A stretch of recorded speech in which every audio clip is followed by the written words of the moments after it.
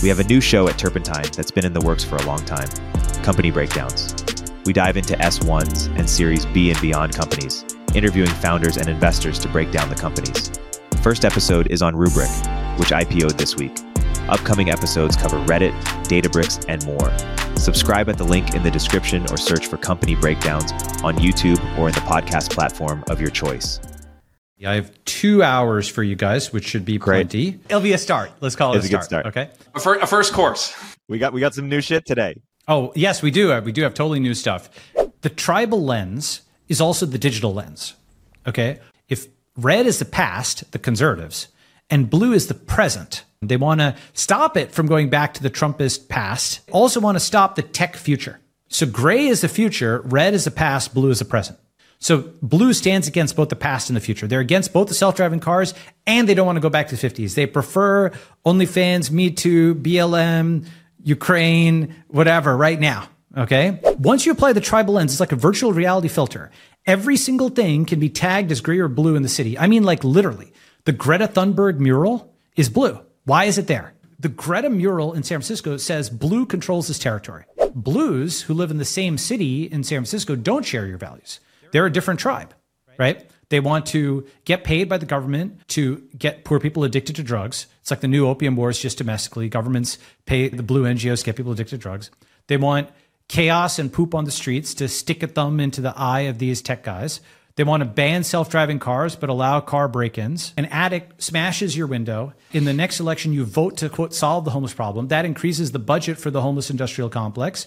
And then you get more addicts. It's literally this loop, the same loop, by the way, as they did in Africa, they did in India. All of the, quote, foreign aid is really just a jobs program for white saviors, for basically blues who want meaning in their life, and they want pets. They wanted pets in India. So the moment that all these blue journos let us into their paywall for free, tear down that paywall, tear down that wall, the moment they do that, we might listen to them about it being bad for grays to have a paywall to their community.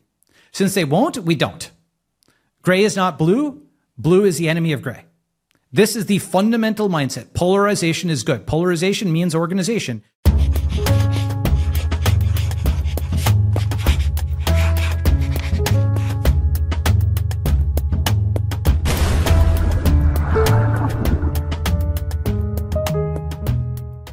Balaji Srinivasan joins me today on Upstream for a special extended episode. Balaji shares several of his developing ideas about the tribal lens, internet values, and cloud power versus land power. We go into what the US should learn from India, Balaji's views on geopolitical power structures over the last 2 decades, and his plan for fixing San Francisco. We're also joined by Dan Romero, my co-host on the Moment of Zen podcast and founder of Farcaster, who sits in to deepen the discussion. It's a great one. So without further ado, here's Balaji. You know, the people are accusing me of having a fake background over here. Like they don't. Oh think yeah. They don't think the books are real. Should I? I'm gonna take my headphones out here. Flex on them. Pull a book out. Pick the BAP one. Exactly. There we go. Yeah, haters will say it's fake. Yeah, but no communism in this house. In this house, communism is not allowed. Yes. Do you have your kids on steady anti-communism baby books? We don't actually have good anti-communism baby books, and I was actually just reflecting on that. I think with your family, communism is fine.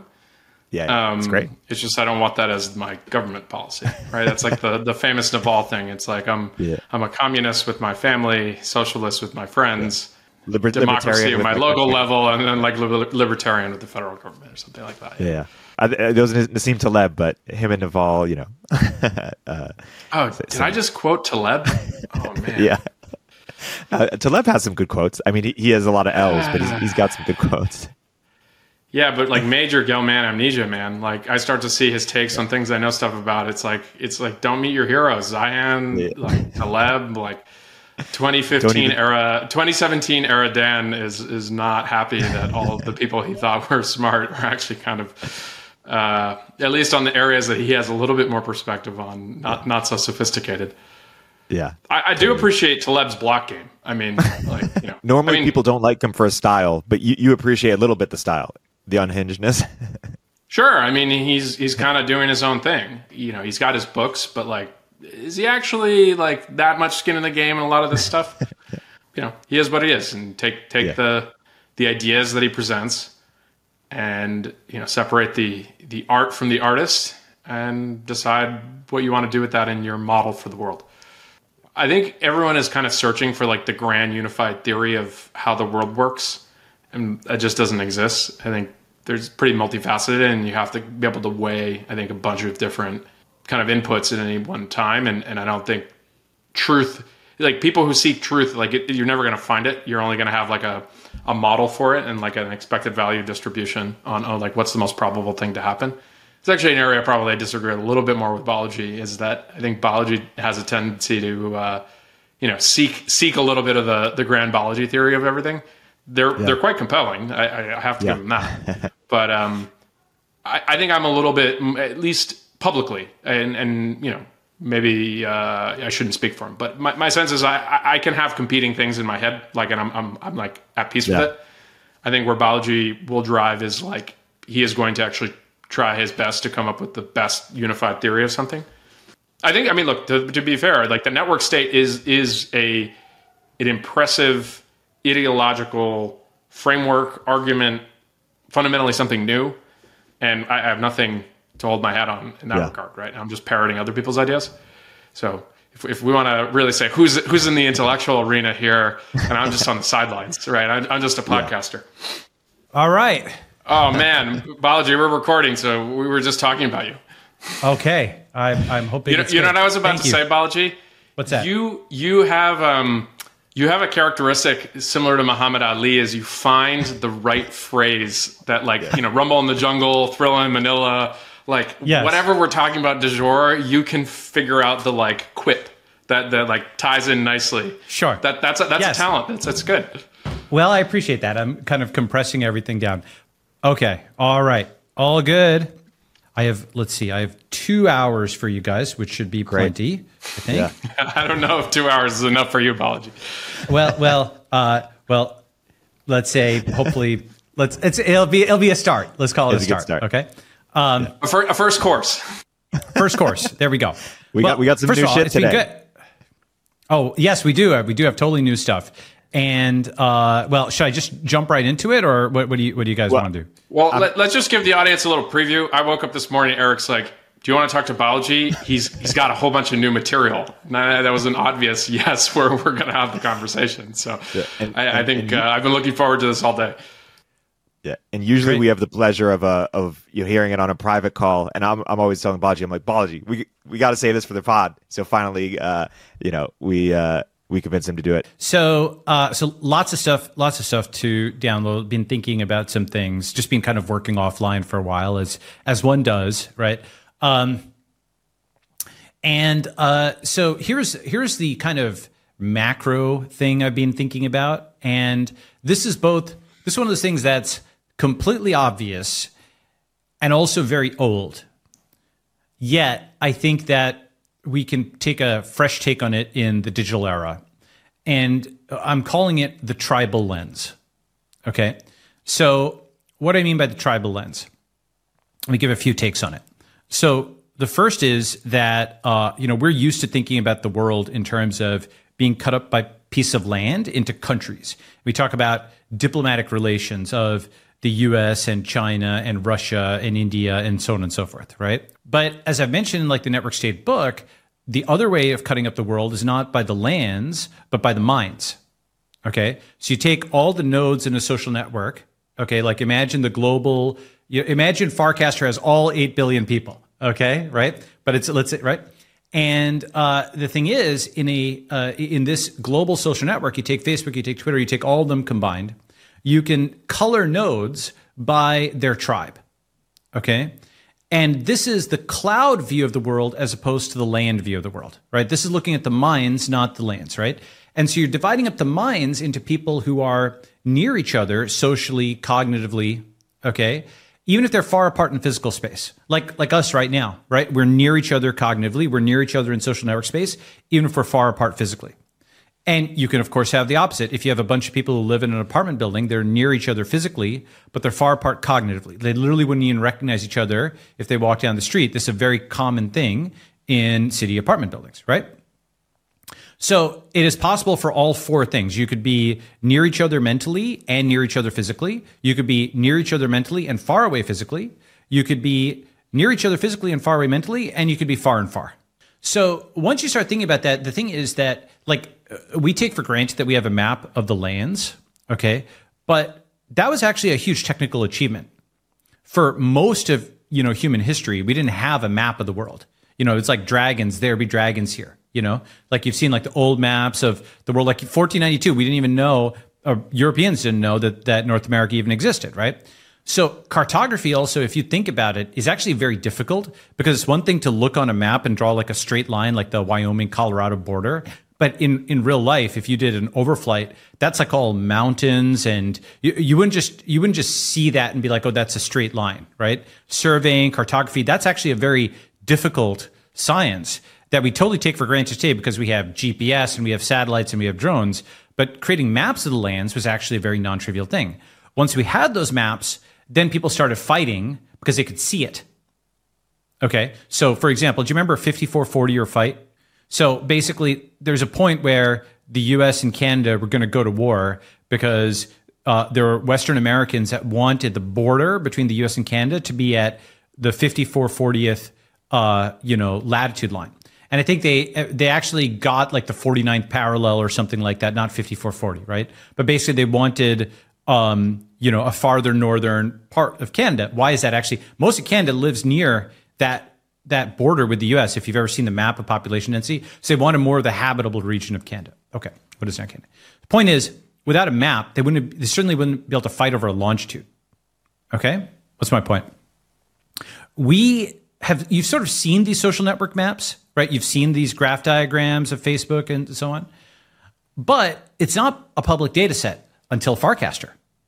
Right? Until Blue Sky, we are still in the very early stages of cloud cartography. Okay? Where the distance metric, and I mean that in the mathematical sense, is not the great circle distance between 2 points on the Earth, but the social network distance, like number of degrees of separation in the cloud.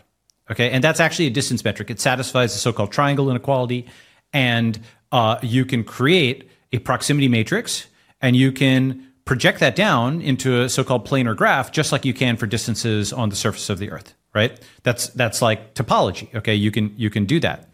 And so once you actually start realizing, hey, we're very in the earliest stages of the maps of the cloud, right? Decentralized social networks. This is why I've been posting on Farcaster, hey, does somebody have a script that will download every node?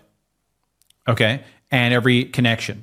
And then from that, you build the n by n matrix of who is connected to who, right? A is following B, B is not following A. That's one of the things about digital space. It's asymmetric, potentially, whereas physical space, if you're close to me, I'm close to you. Given that graph, you can literally make a map. You can see this tribe is here, and they control this cognitive territory. And this tribe is here, and they control this cognitive territory. With me so far? And the cognitive territory is really important because if you don't control the cloud, if you don't control people's minds, eventually you don't control the lands. Example, take Korea, right? Does Korea exist? Well, North Korea exists and South Korea exists because the communists controlled the minds of the what are now the North Koreans. That was never a historical division within Korea until modern history, right? And the capitalists controlled the minds of the South Koreans. And eventually that difference, what we call it polarization, became so large cognitively. They weren't just in separate social networks and considering themselves part of the same country. They literally became two different countries, and you couldn't do cross-border trade. You couldn't even do cross-border travel. They were literally at war with each other, right?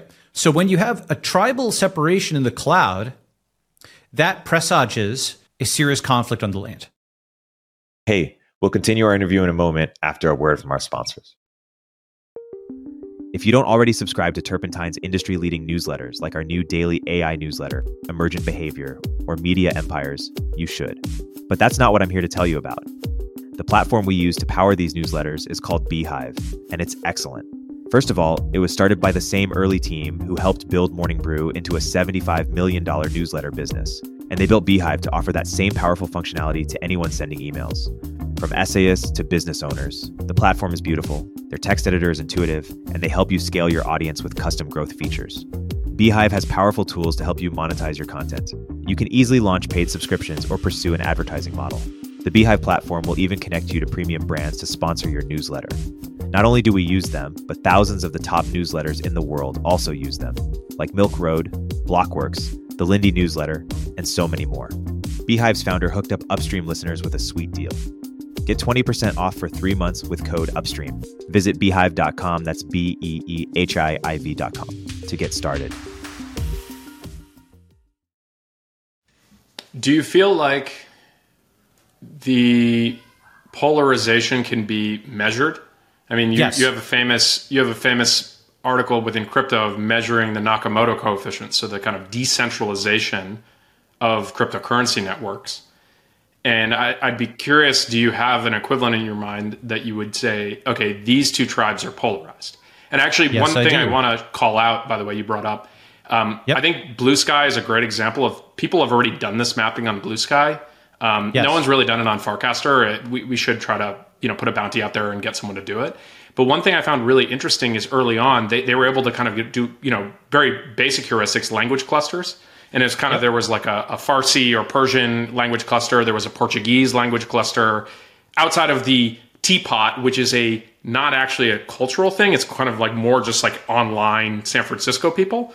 But I found that really fascinating that it's like these cloud communities that sprung up on a pretty nascent social network. And to your point, the only reason you can do that is you have full read access to the entire graph, which to date, no one has had on centralized social networks outside of the people who work at those companies.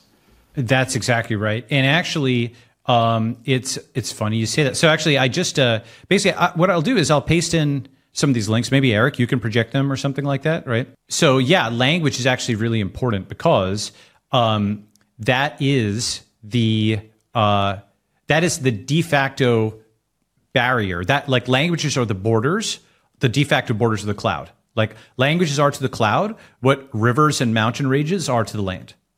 With the one thing that translation has gotten really good with AI. So you can break that down via product, but the culture and kind of like the nuance of the language, maybe not so much.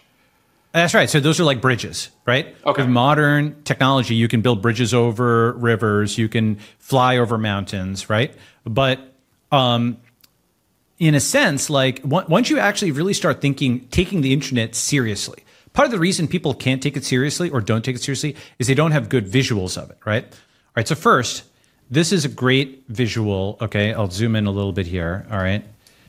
What is this graph? This is basically each node is a congressman, okay? Each node is colored blue or red by whether they're Democrat or Republican. And each edge between them is whether they voted the same way on the same bill. They voted yes together, they voted no together, okay? In 1951, as you can see, it was a uniparty, right? They all kind of voted together on the same things, right? And Democrat, Republican didn't matter as much as American. FDR had essentially succeeded in forming a national unity government, of a sense, by basically crushing all of his opposition. By 2011, 60 years later, this is like mitosis, okay? The two had split apart. They're basically just straight party line votes almost all the time, right? With a few rare things in between. And this was actually 12 years ago, okay? And the thing about this is, if you look, can you see this visual here, right? Like, you can literally see every 2 years, the groups getting further and further and further apart. And again, that was 12 years ago at the leadership level. Here's a totally different data set, okay? This is 6 years ago at the social network level. Now, each node is not a congressperson, it's just like an individual, okay? Individual American, individual Twitter user, okay? And blue is Democrat, or I should say Twitter account. Blue is Democrat, red is Republican.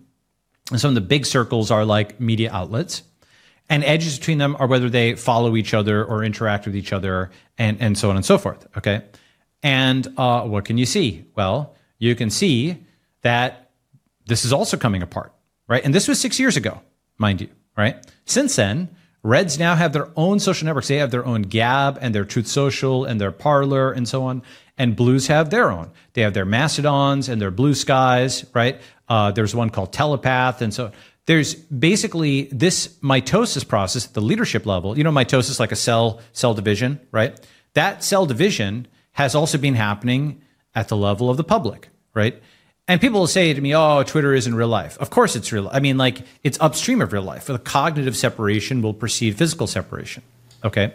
So the thing is that when you can see the same phenomenon reflected in two totally different data sets, right? This is, again, congressmen and vote patterns, right? This is the average public and their social networks, okay? You're seeing that it's not red, white, and blue. It's red and blue. Okay, it's not one country, it's two parties. As I'll get to, it's actually more than just two parties, it's multiple tribes. You'll have the Great Tribe and so on in there, okay? But are you with me so far on this as like a quantification of what we've been talking about? Yes, but let me just jump in to speak for the audience for a second, because when they say that Twitter is not real life, what they mean is, hey, most of the people in the world are not on Twitter. They have no idea of what's happening on Twitter. And of course, the counter there is, okay, but they get their information from TV or, or sort of media, New York Times or whatever. And the people who make that media are on Twitter and kind of figure things out in real time. So Twitter is a minority of the world, to be sure, but it just so happens to represent all the people who make the news that reaches everybody else in the world. Yeah. And I mean, the thing about it is the 300 something million people on Twitter are disproportionately the leadership of the world, right? Like, basically, I'm not saying that other channels aren't important. YouTube is important. All these are kinds of channels are important. But for some combination of cultural and other reasons, Twitter, do you remember in the 1800s, like 1700s, there was a scramble for America and then the scramble for Africa, right? Like all the European like there was this new world that opened up, and all these powers like the English and the Spanish and so on, they all contended for that. Yep. Right? It became like a battleground. That's what Twitter is. It's like the place where the equivalent of the English and the Spanish, the Portuguese, the Russian, everybody's slugging it out. This is like the nexus point. It's the network of the networks, right? I should say X. And it is the public war zone, right? It is where basically we've all been teleported up into the cloud, and all the physical borders and all the conventions that kept people in their own lanes for literally decades or generations, all the wars of the 1700s, 1800s, and 1900s, like the term nation state, right? One of the reasons people don't understand what it means is we've abused the term nation. Like, people talk about like national security or the national government to mean all, right? But that's not actually what it means. Nation comes from the root word of natality, like common descent.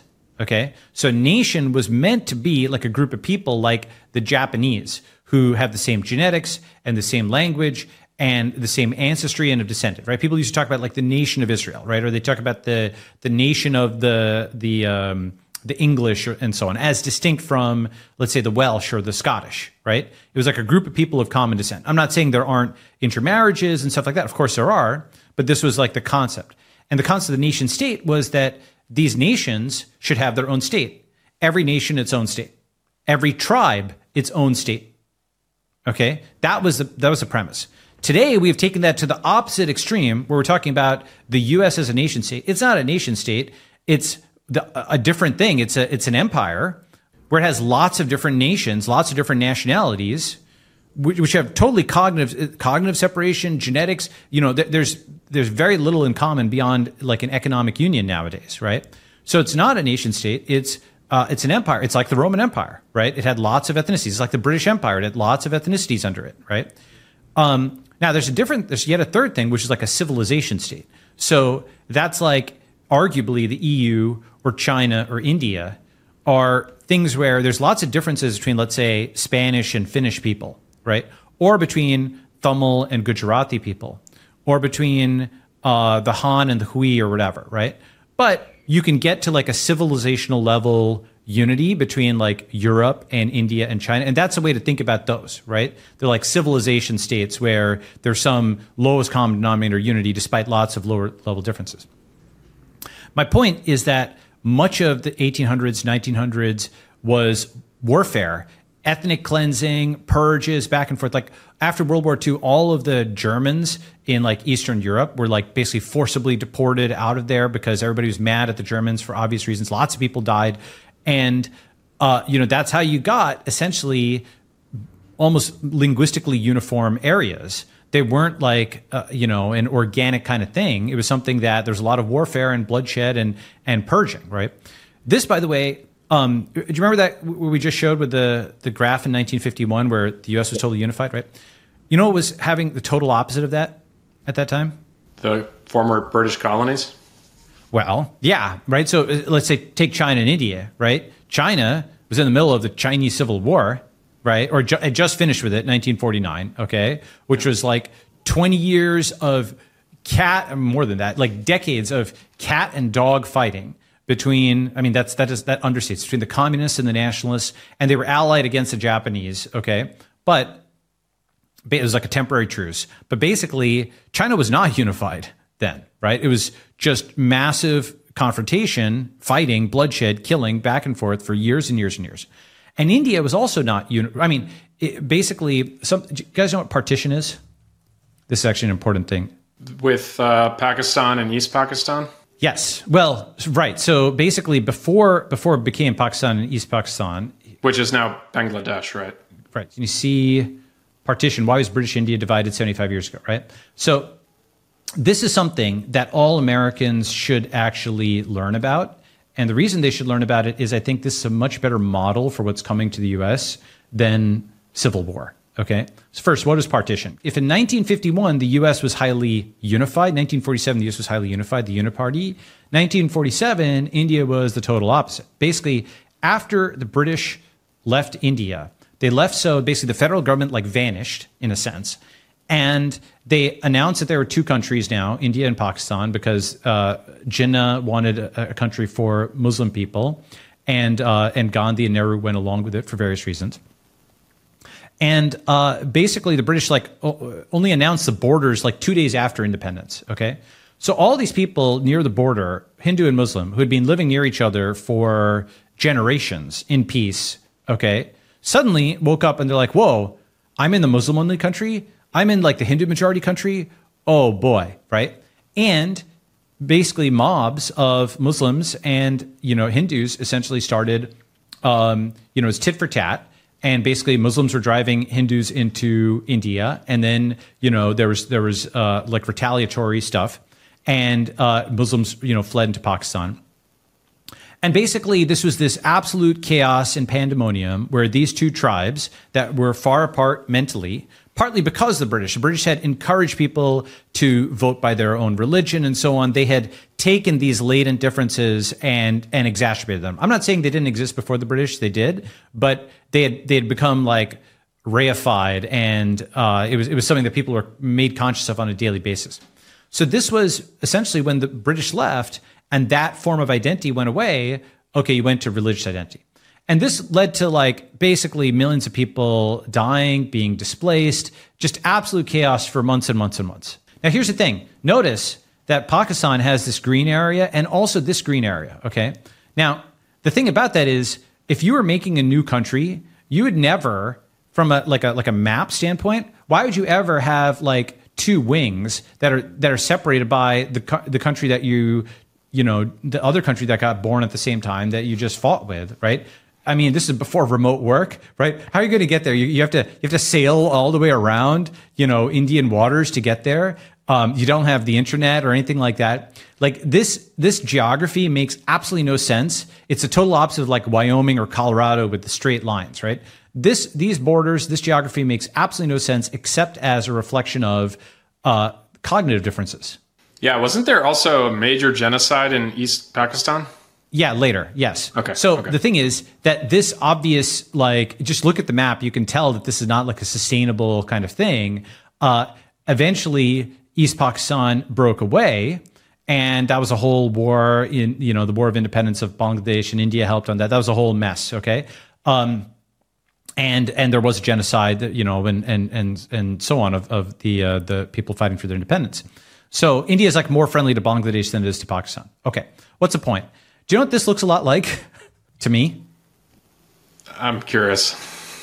You're going to show a map of the U.S. with blue and red voting? Yeah, exactly, right? And basically... Exclaves, basically, of blue in a sea of red? Well, if you were to go and look at the map, okay... By the way, for people paying attention at home, exclave, completely surrounded geographic country. Yeah, exactly, right? So here we go. So this is like blue and red, okay, at the granular level. And then you also take a look again at that map of partition, right? And the thing about it is, notice how there's like West Pakistan and East Pakistan here flanking India. Okay, this like the flyover, states are like the Hindus in this analogy. The Republicans are like the Hindus, and the blues are like the Muslims in this analogy.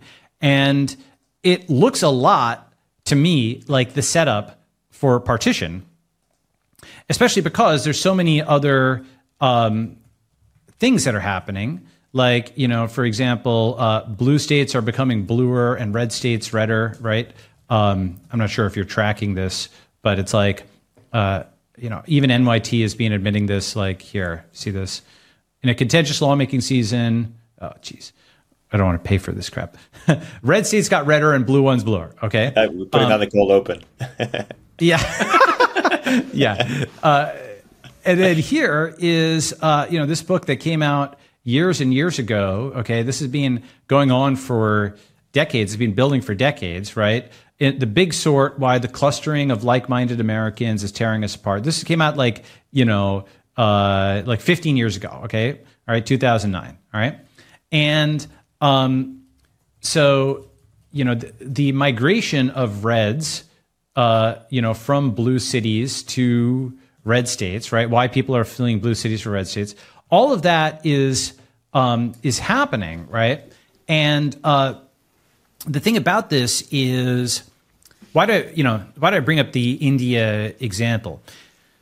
The reason of civil war doesn't seem realistic to people, even though it's part of American history, of course. Civil war was like highly organized. Okay, you had guys in uniforms, they had militaries, and they had generals. They were conquering territory, and before the Civil War, like the North and the South weren't just like the geographic and cognitive separation corresponded. Like slavery was legal in the South and it wasn't in the North, right? So everybody is lined up for something that looks like a perceptible sort of border conflict. Okay. Today, it's not like that. Blue and red are like cheek by jowl. It was like Hindu and Muslim in India. Okay. And also it's disorganized. Okay. Like American partition would be like BLM, but the right shoots back. Okay. Chaos.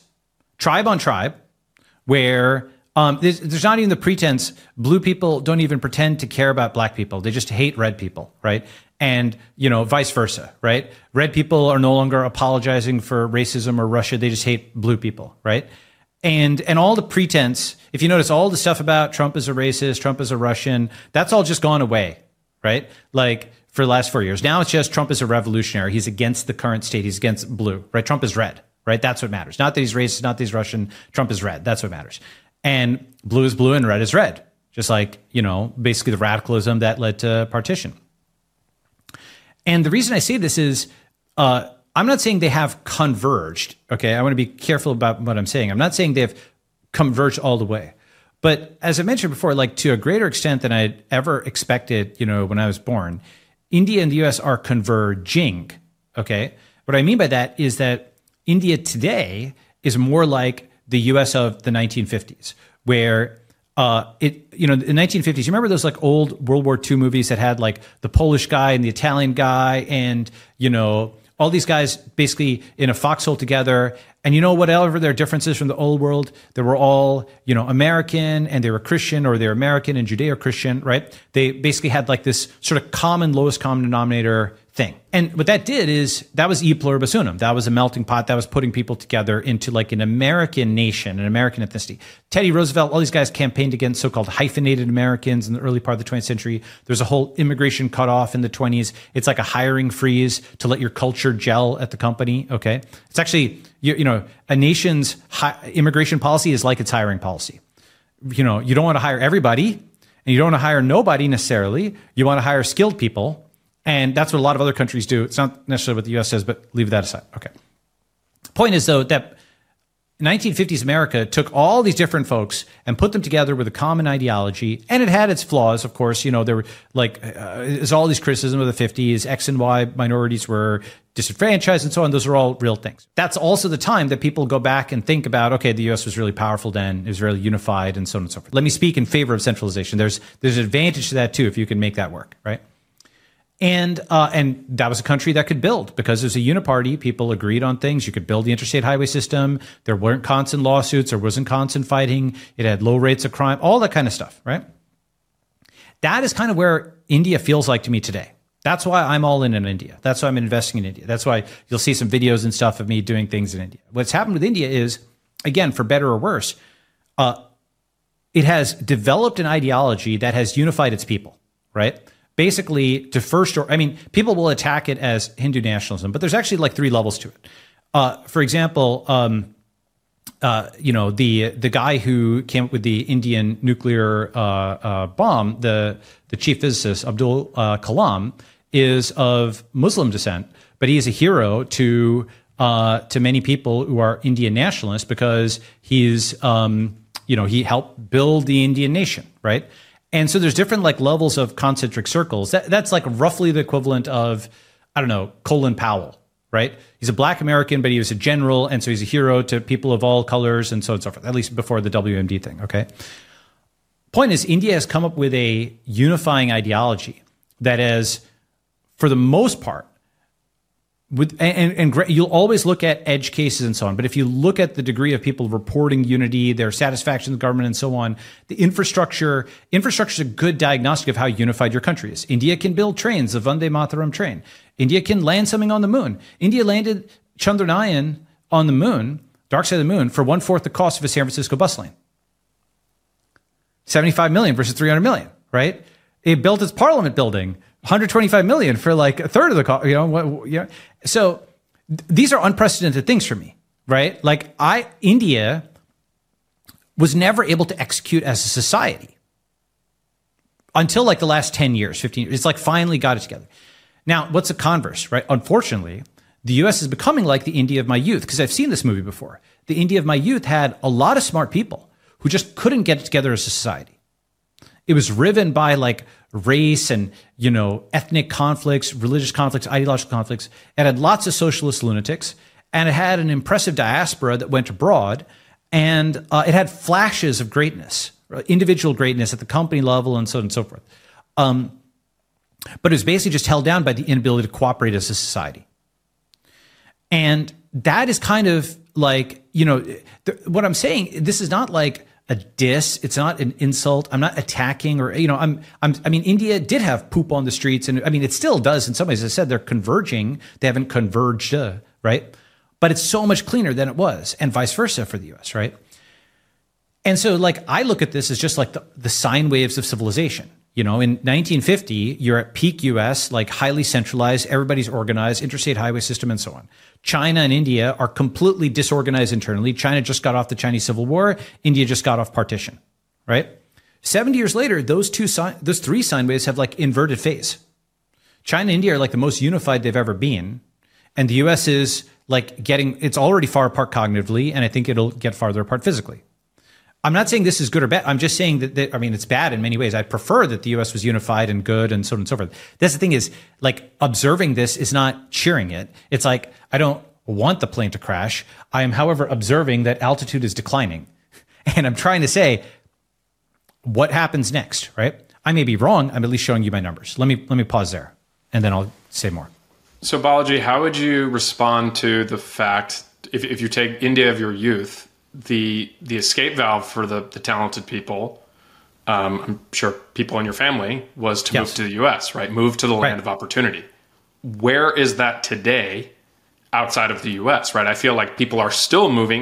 We have a ham-fisted immigration policy, right? We have way more skilled people who want to come to this country, work, produce economic value, and we don't allow them in. That's a side issue. But in terms of the beacon of a place for a better life, if you're a talented person anywhere in the world, people still want to move to the US, despite, I would agree with you, maybe a relative decline in a certain set of things relative to the 50s compared to these other countries? So So first of all, it's a great question, and it's the most important question, right? If not here, where, right? Okay, like who else is going to be? Okay, so I'll give 3 answers to that, right? The first is that here, if you look at this, the U.S. is actually losing ground on high net worth and on talent relative to where it was. I'll show you some graphs on that, okay? So you see this map, like millionaire migration map? Yep. So this is from 2022. And the thing is, Russia, China, of course, Russia, Ukraine, they're losing from the Ukraine war. China's losing because it was under lockdown, Hong Kong as well. Who's gaining, right? Switzerland, though Switzerland, it's probably best for Europe. Cyprus and Greece actually, because they were letting people come in from Russia. Israel had a lot of people make Aliyah, but Dubai, Singapore, or Dubai's capital city or the biggest city in the UAE, UAE, Singapore, Australia, New Zealand are all gaining a lot. You might say, well, Balaji, this map still shows the U.S. is green. It's plus 1,500, Canada's plus 1,000, but first of all, the U.S. is way less than even Australia, plus 3,500. And second, and most importantly, do you know what this number was in 2019? 10x. Yeah, basically. That's right. So in 2019, the U.S. was like plus 10,000. Okay. So here's the 2019 graph. Okay. Same guys, same methodology. All right. U.S. was like plus 10,000. So pre-pandemic, the U.S. was like plus 10,000. And the U.S. has basically dropped 86% in 3 years, 4 years. Okay, that's a lot. And these are folks who can move anywhere in the world, right? So that's an early signal that global capital has found other places, and that's Dubai, that's Singapore, that's Israel, that's Australia, that's New Zealand, that's Switzerland. It's not Russia, China. They're also losing people, even more than the U.S. is, okay? But this is like, the reason that's important is people think of this as a bipolar world. It's not just a bipolar world. That's one axis.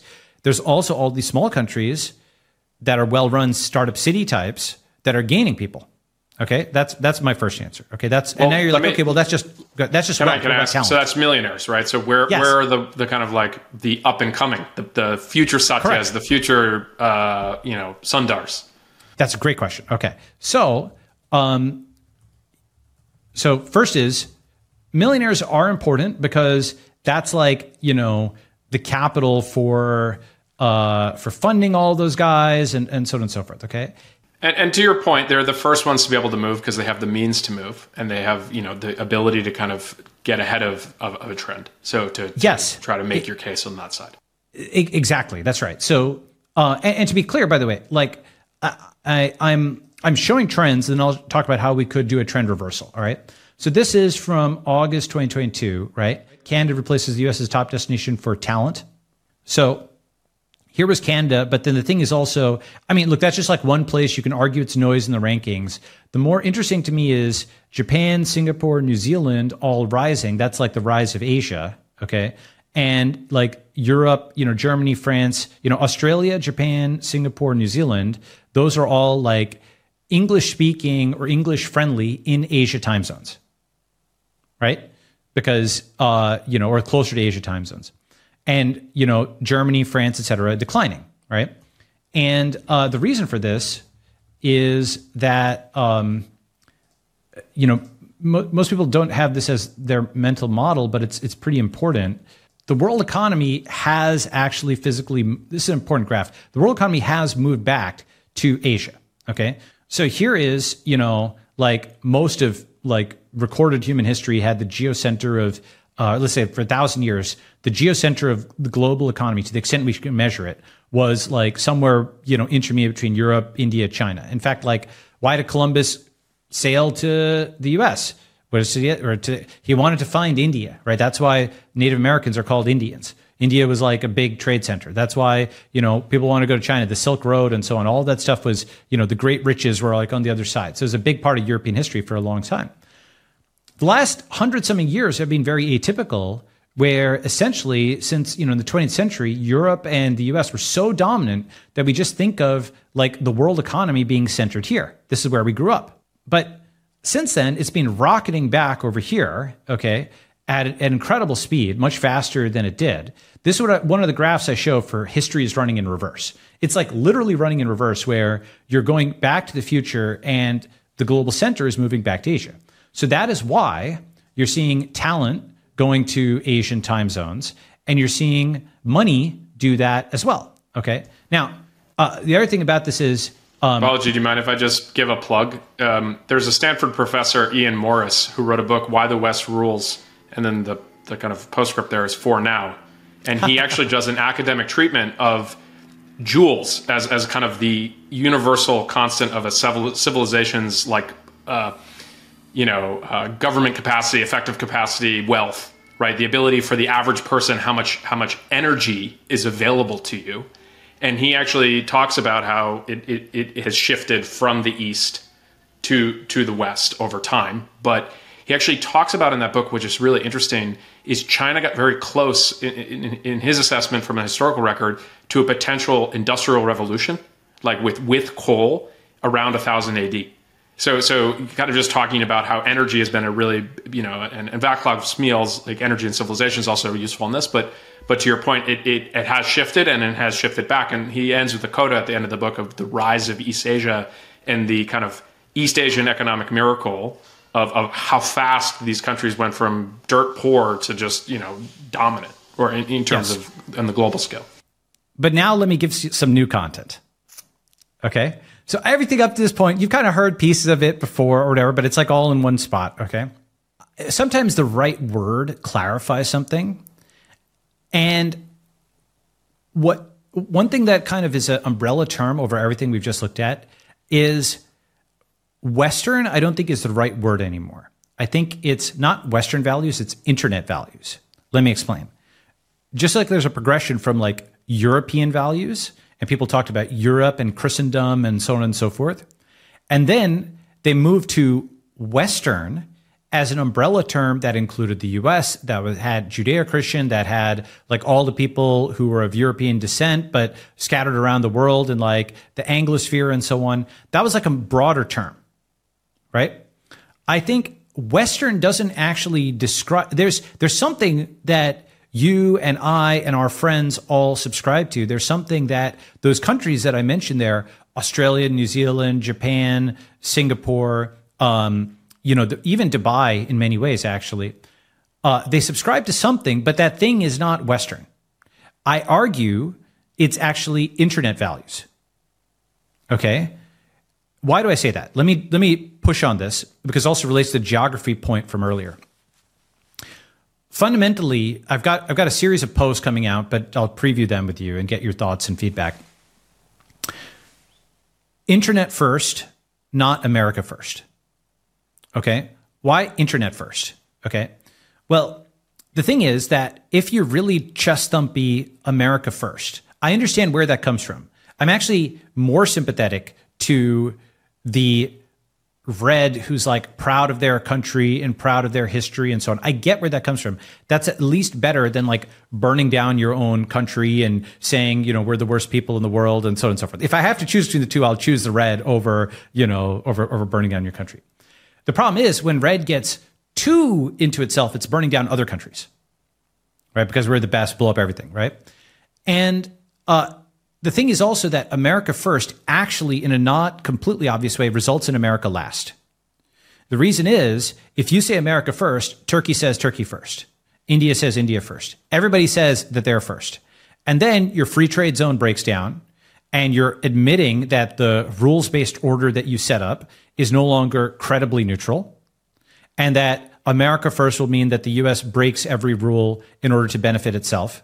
And does it even exist anymore because it's red and blue, not red, white, and blue?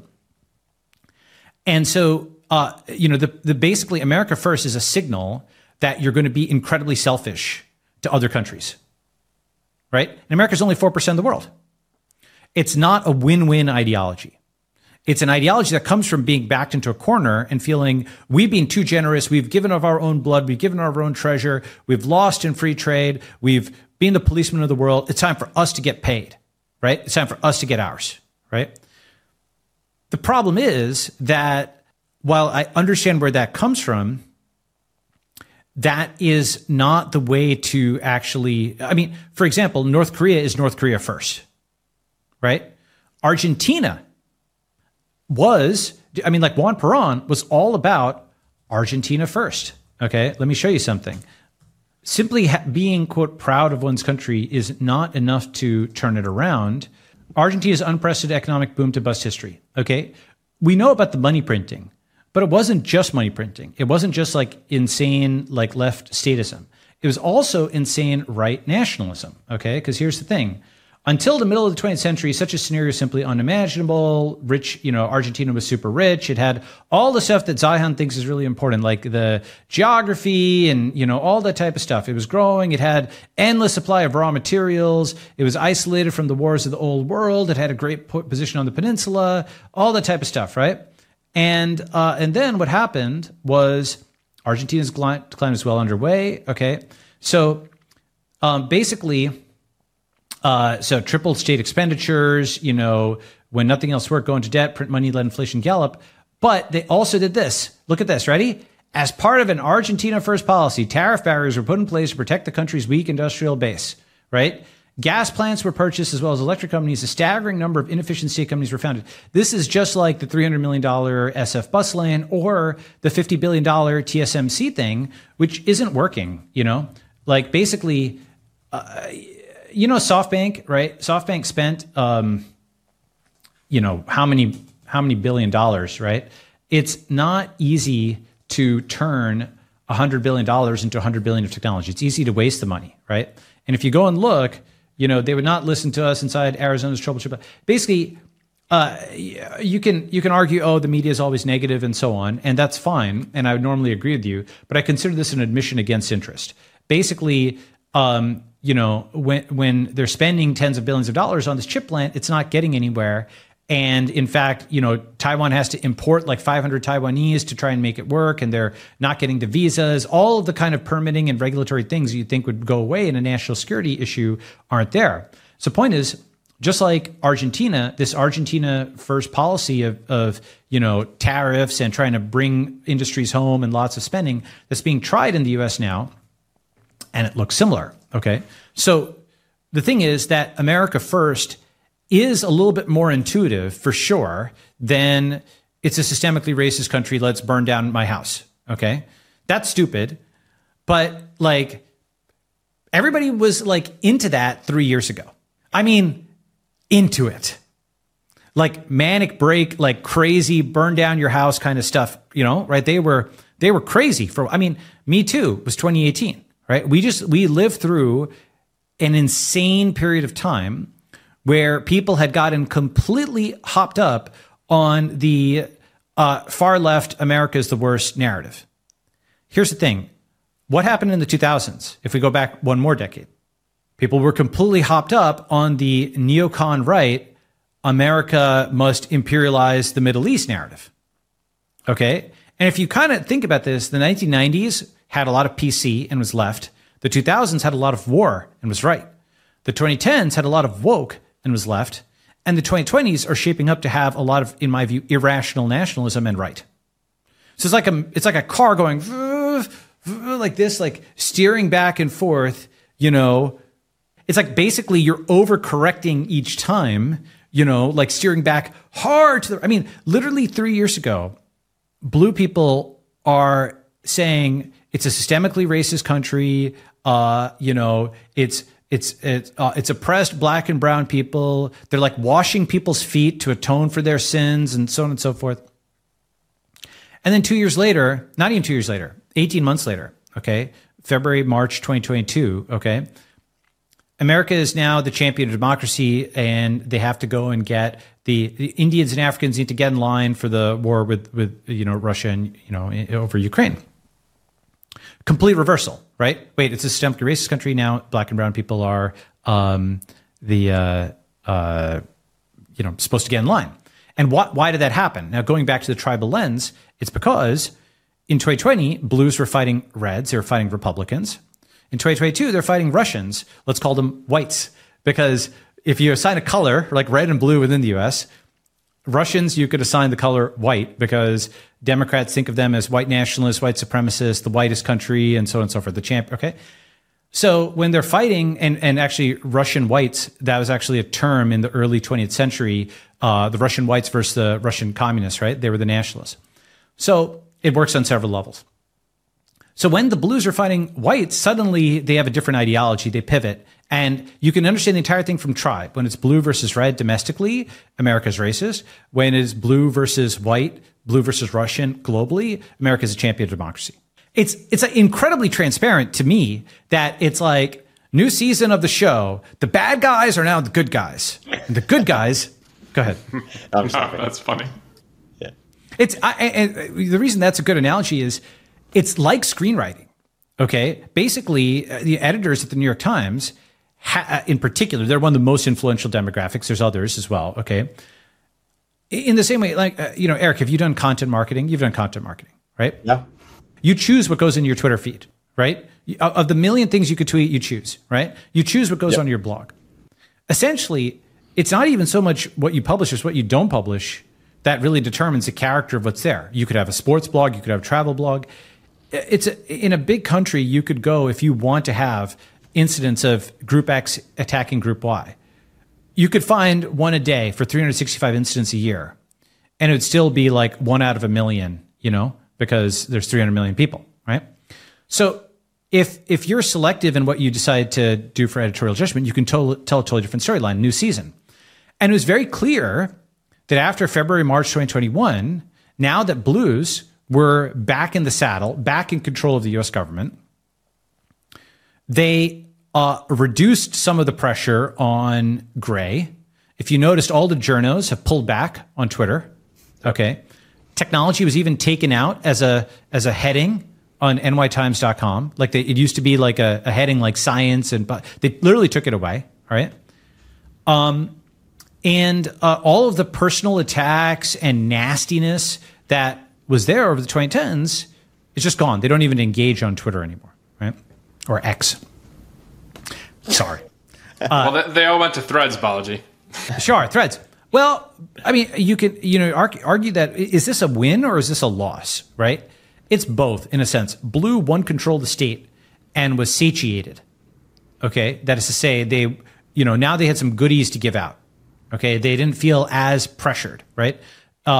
Jane Galt, Megan McArdle, has this great line, which is, the party in power is smug and unconcerned. The party out of power is insane, okay? That's been true for like 20-something years.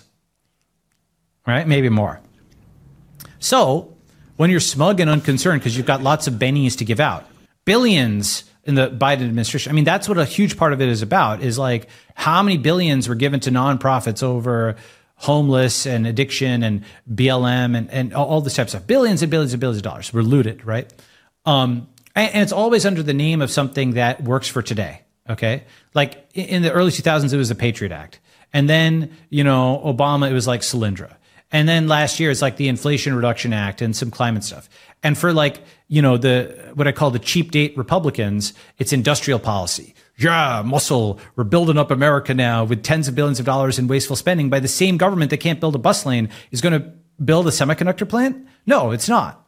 Unfortunately, it's not, right? No, it's a union jobs program. Like there's actually a great New York Times article about Chuck Schumer's smacking his lips because Syracuse is getting a semiconductor plant. Exactly. Like Eastman Kodak used to have good jobs there, but they got outcompeted by the California companies, and now they're trying to recreate good jobs in upstate New York. Like what smart person who like wants to make semiconductors wants to move to Syracuse? I'm sorry. If you're not from there, it's not a place you want to go live. That's right. And, I want to find you this thing. There's an optical illusion that I think about a lot. Okay. So let me see if I can find this. It's basically something where words with names of colors, but in different colors. Okay. So it's like very confusing. Here it is. Perfect. Okay. You might say, what the heck does this have to do with anything? But I'll explain. What is this color? It's red, but it says blue. Okay, that's yellow, but it says green. You see what I'm saying? the label is different than the substance in a way that it confuses our brain. If you just try to call out these colors, it is not actually that easy to do.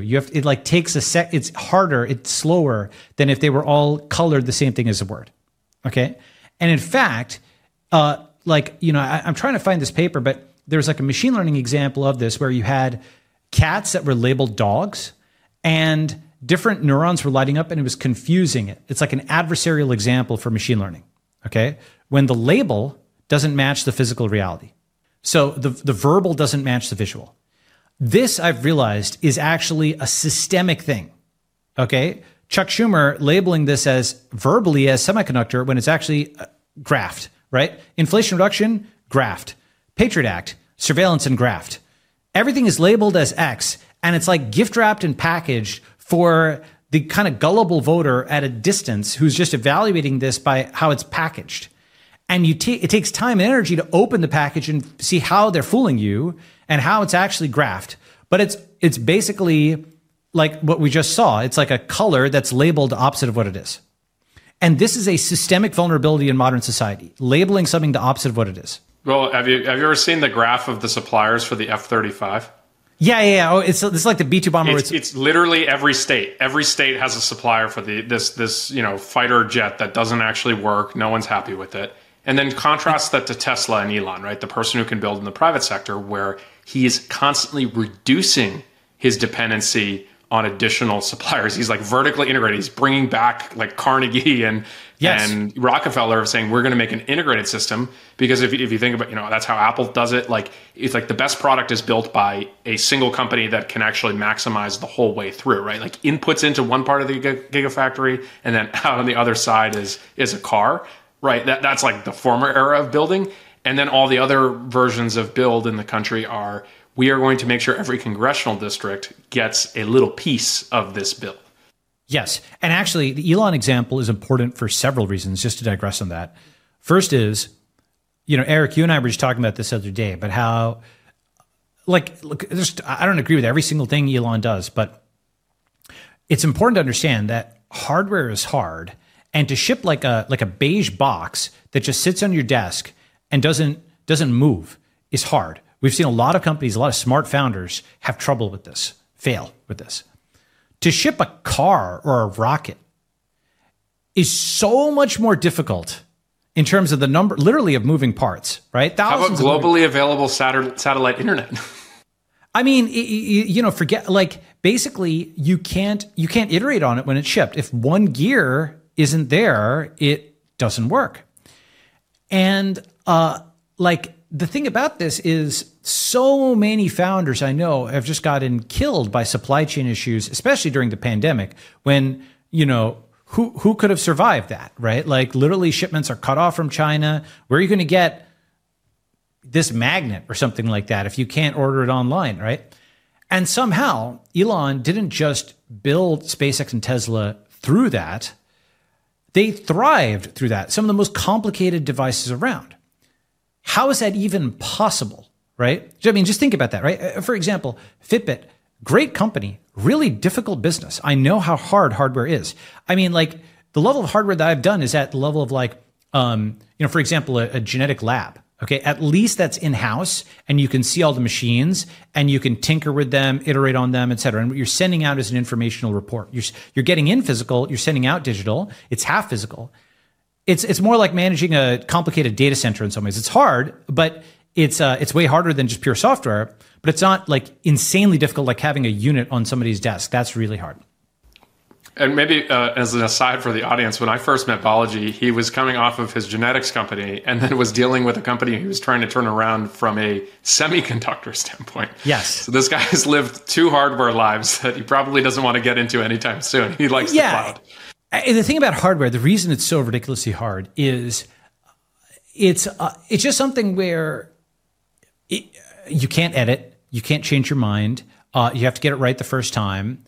There isn't room for iteration. Like all of these kinds of things that we just take for granted with software. Plus, also, by the way, if you do win, it's both hard and it's clonable by China. So it's like it's both, in a weird way, software is both easier and has higher margin, right? Hardware is hard and clonable, okay? Now, maybe in Shenzhen, it's easier because you've got the local ecosystem, but Elon didn't have that. So what he did is what you just said. He basically internalized everything they could, and they machined tons of their own parts and removed dependencies, and that is how they could make it work. Now, this actually has a lesson for us. What Elon did is the gray strategy. I'll come to gray in a second. And this is how we win. Okay, here's the cheerful part. Here's the new content. Wow, we got optimistic Balaji. Let's go. Yeah, I'm not actually a negative person. I think I'm realistic or whatever. At least I'll point to something when it's blowing up before other people do. And I'm usually right about that. Even timing might be wrong. But what Elon did is he privatized the public sector and made it functional that way. And then he scaled that private thing. And then everybody imitated that, right? So he basically, rather than relying on global supply chains, he essentially built his own to the maximum extent you could, machining your own parts and so on. And if you can do that, it's insanely difficult to do that. You have to have lots of different skills. But if you can do that, it's just like, it's sort of like software where, do you really want to code your own login system and your own this and your own that? Well, you know what? If you can, then you can build Google and you can build Facebook and you can build this and you can build that, right? And there's always a trade-off between build versus buy. But at least having the capacity to build makes you stronger, okay? And the thing about this is if we look at it, the successes... Now, let me talk about the third tribe. I mean, you can go more and more levels of granularity, right? Red and blue are one level. I think if you go one more level of granularity, you get gray, which is our tribe. And gray is very important because first is gray, let's call it, if red is the past, the conservatives, and blue is the present, because they're just trying to hang on to the present moment, the post-war order, the current institutions, and so on. They want to stop it from going back to the Trumpist past, okay? But they also want to stop the tech future, right? So gray is the future, red is the past, blue is the present. That's like one really useful way of cutting it, okay? So blue stands against both the past and the future. They're against both the self-driving cars, and they don't want to go back to the 50s. They prefer OnlyFans, Me Too, BLM, Ukraine, whatever, right now, okay? And they're also highly presentist in the sense of, you know how Twitter like kind of erases your memory? Like you don't even remember, like what was the big issue of July 2022? How about the big issue last week? I don't even remember. You don't even remember. It's like Men in Black, it's actually all the movies from the 90s. Memento, right? Men in Black, Matrix, The Game, Eternal Sunshine. It's kind of like early 2000s, but let's count it, right? Dark City. A bunch of those really great movies, Truman Show, were about your memory playing tricks on you. Okay, the world you thought you knew wasn't. I just forgot, okay, from just a few years ago.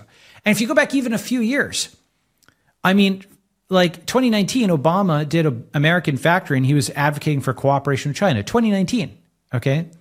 2016, the New York Times was yelling at Trump for calling the Taiwan president before he called the China president.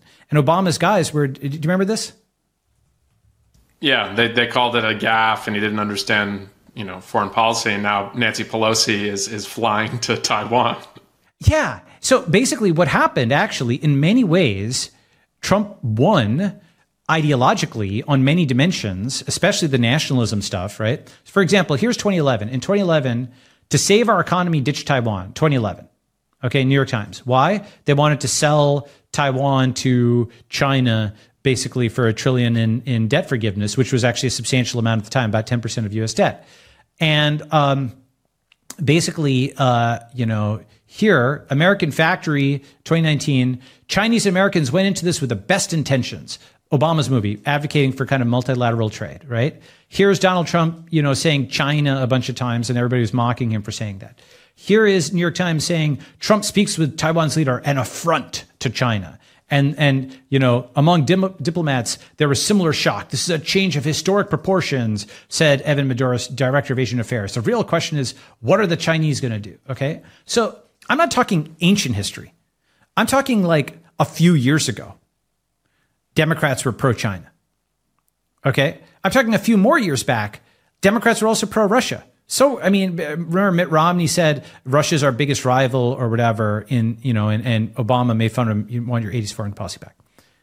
Even a few more years back, everybody was obsessed with terrorism in the Middle East. Nobody cares about the Middle East at all anymore in the U.S., right? What actually happened in the Middle East, by the way, do you know what the aftermath, you know who won, eventually basically has won the Iraq War? Who? I would argue BRICS. Okay. I mean, Iran, yes, but basically, you know, the aftermath of all of that, here's kind of a retrospective. I just pulled this together. The reason I'm saying this is it's like important to do a postmortem. Then I'll get to the positive part, okay? But the postmortem in a literal sense, you see War on Terror, a retrospective? Well, I mean, you can just look at Afghanistan. I think Afghanistan is the best symbol of the effectiveness of the war on terror. I mean, the one counter argument, Balaji, is that there hasn't been a terrorist attack in the U.S., but you could argue if we had just reinforced the doors, we wouldn't need all the other stuff that we did.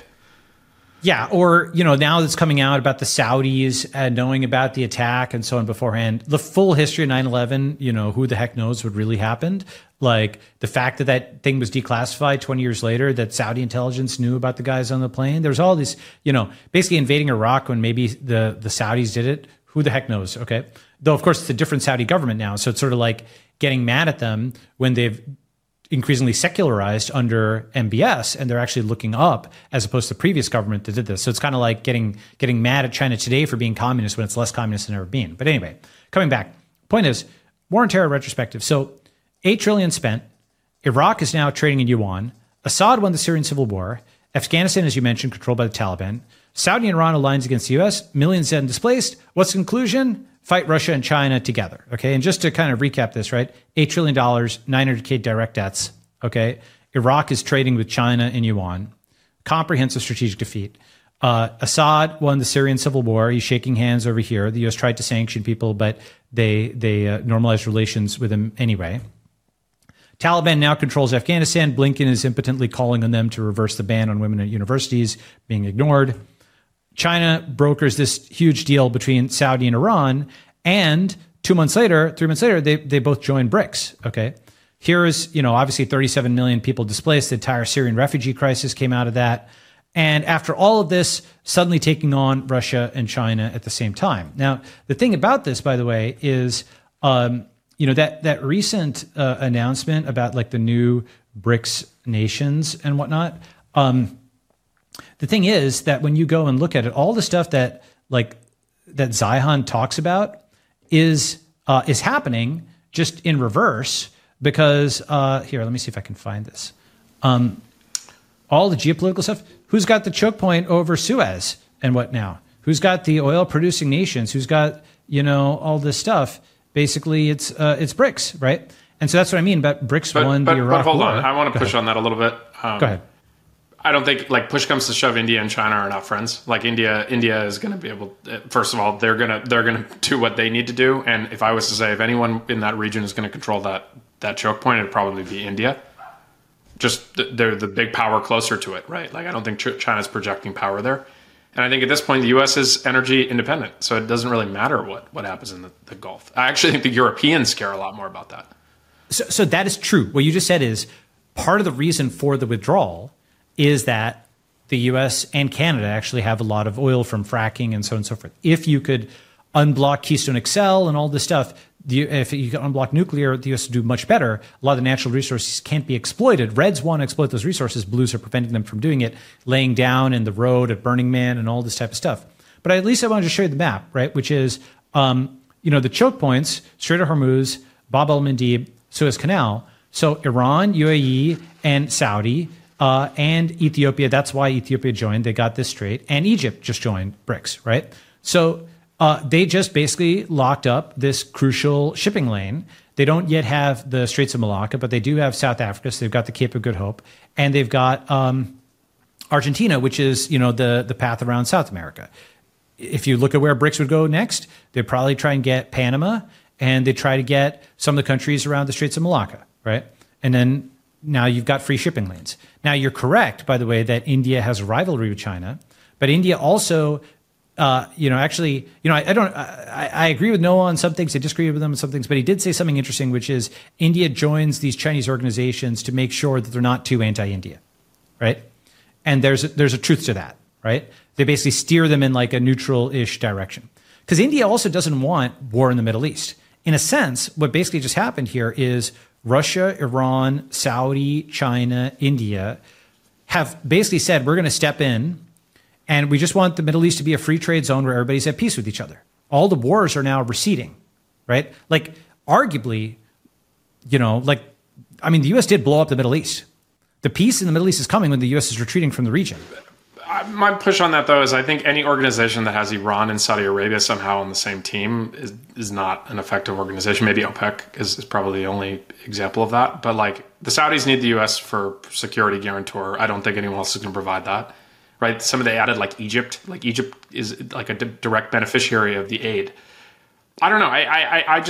We'll see how it plays out. Like, I just don't believe a version of the world where this kind of like, I think China and India can independently do what they want because they are big, strong countries. I don't think all these other countries can do much. So they're kind of at the whim of what China and India want. Yes. So I do agree with that to some extent. However, I will say that Sunni Shiite is kind of like Protestant Catholic. It's, you fight really, everybody in the Middle East has had 2 decades of war and religious fundamentalism. And there's like, the tone there, if you visit there, if you're flown through Dubai, even Riyadh or something, it's moved in a much more secular direction. People just kind of want to make money now. I'm not saying everybody, I'm not saying there are still, of course, there's still fundamentalists and so on, but they're at peace with Israel too, right? They're reaching out to Israel. These are cats and dogs fighting amongst each other. The EU, Europe fought amongst itself for a long time. And then you got the EU and it's got its faults, but it's been like relatively stable. It might be heating up again, but it was relatively stable for a while. Where I see the trend line going is the Middle East becoming a stable gas station kind of area for much of the world, especially Asia, that wants all that raw material. And it's like a comprehensive strategic law. Basically, the countries that are dominant there are the countries that are, it's not the U.S., right? Now, maybe the U.S. doesn't need it, but let's at least say the $8 trillion was spent for nothing, right? 1 million people died, tens of millions of people displaced, right? I agree with you on the war on terror thing. My point of view is I think the Middle East will stay pretty unstable because I think the Israelis want it to be kind of unstable because it benefits them. And I think the Turks probably don't want it. And the Iranians are not friends with the Saudis. So I don't know. I could be wrong. It's possible. But the thing is, Israel feeling that the U.S. is cutting it off, right? Or that it wants to cut off. Basically, Israel is sensing that both on the right and the left, whether it's like Ilhan and the squad on the left, or it's sort of the rising-ish nationalism, America first on the right, that there is it's not yet at consensus, but just like the China thing, how China, like the consensus just shifted in 3 or 4 years without any big announcement. I feel like, unfortunately, that is shifting on U.S.-Israel, and Israel is looking for other partners, because it doesn't feel the U.S. is going to be super reliable. You saw Tablet's article actually recently. Jacob Siegel said, end U.S. aid to Israel. Why? Because he's like, the U.S. has Israel on a string and it's supporting like the left-wing movement within Israel. So Israel should just cut off the aid and, rip the Band-Aid now before it gets ripped later, right? And then pivot I feel like AIPAC and everyone's going to talk big rhetoric, but ultimately, and I don't know, I don't want to sound like I'm Kanye, but like, I think there's both right wing and left wing, influential Jewish Americans who are going to make sure we're going to have a special relationship with Israel. I understand. And basically, like, you're Sephardic, aren't you? And actually, Eric is half as well. So, like, I'm not technically, but I do have a crypto Jew last name on the mother's side of the family. Okay, great. So, look, like, Israel is probably like the 3rd or 4th country I'm most invested in. I love a lot of the people there. I invest there. I feel like we're a very big pro-Israel podcast. Some of your best friends are Jewish. Well, yeah, and many such cases. Some of my best investments are as well, right? So, but no, I mean, like, meaning in the sense of not, the best friends thing is like, it's sort of performative, but like actually putting money in the country when other people are boycotting it or whatever, I think Eric was referring, by the way, Balaji, you might have missed this. Gary Tan had to defend that he was not anti-Semitic from some insane communist in San Francisco, which actually probably, I want to make sure we cover your yes. Oh, let's get to that. Here. Let's get to that. Okay. So let's get to, all right. So with all of this as diagnosis, how does all this intersect? Okay. So just to recap, the tribal lens is also the digital lens. Okay. Rather than thinking about it as the map of the lands and the countries of the world, you think of it as the map of the minds and the social networks and the tribes of the world. And this somewhat overlaps with the offline, but not completely. China building a great firewall, it has the combined physical border, language border, and digital border. So it's tried to maintain like one tribe, like vertical integration, right? India's also somewhat done this. But in the West, you have lots of tribes. Okay. Increasingly, the tribes don't necessarily match the lands. You have at a minimum blue and red within each country. And now let's talk about gray. Now, the thing is, in general, red loses to blue overall, right? Curtis has written about this. Okay. But in general, gray beats blue. Because now there's ways, and one way of thinking about the last 10, 15 years, okay, once you take the tribal lens, okay, it actually integrates both domestic and foreign politics. Because blue is at war with tech, Trump, Russia, and China, okay? So it's at war with, blue's at war with red, it's at war with gray, it's at war with Russian whites, and, someone would say it's a new yellow peril. Okay, like basically it's like a yellow peril or 2.0. So if you must have a color for China, like Strom Thurmond would pick that. Okay, so blue is basically at war with all the other tribes of the world. It's also, to a lesser extent, it's at war with Hungary and Israel and Brazil under Bolsonaro and actually even under Lula and Saudi and even France. It's mad at because of Macron and basically blue is fighting a multi-front war against all the other major tribes of the world, like fighting Russia, China, tech, and Trump at the same time, right? Now, until 2021, 2022, maybe mid-2022, Richard Hanania wrote this post, which was basically like, I think of it as sort of, I have no beef with Richard or whatever. I mean, like I agree with some of the stuff, disagree. But Richard's not canceled in this podcast. I don't endorse everything he says, but I think he's interesting. But he had a post that to me was sort of like buying the top or selling the bottom, whatever it is, where he's like, blue will always win. That's how I translated it. Okay. Because he's like sort of buying at peak blue. And I equate that to at the peak of Nazi Germany or at the peak of the Japanese Empire, right? Have you seen the map where like Nazi Germany was at its peak in like 1941? Japan was at its peak there. That was just before everybody that they had fought bandwagoned against them and just pounded them from a bunch of different directions. Okay.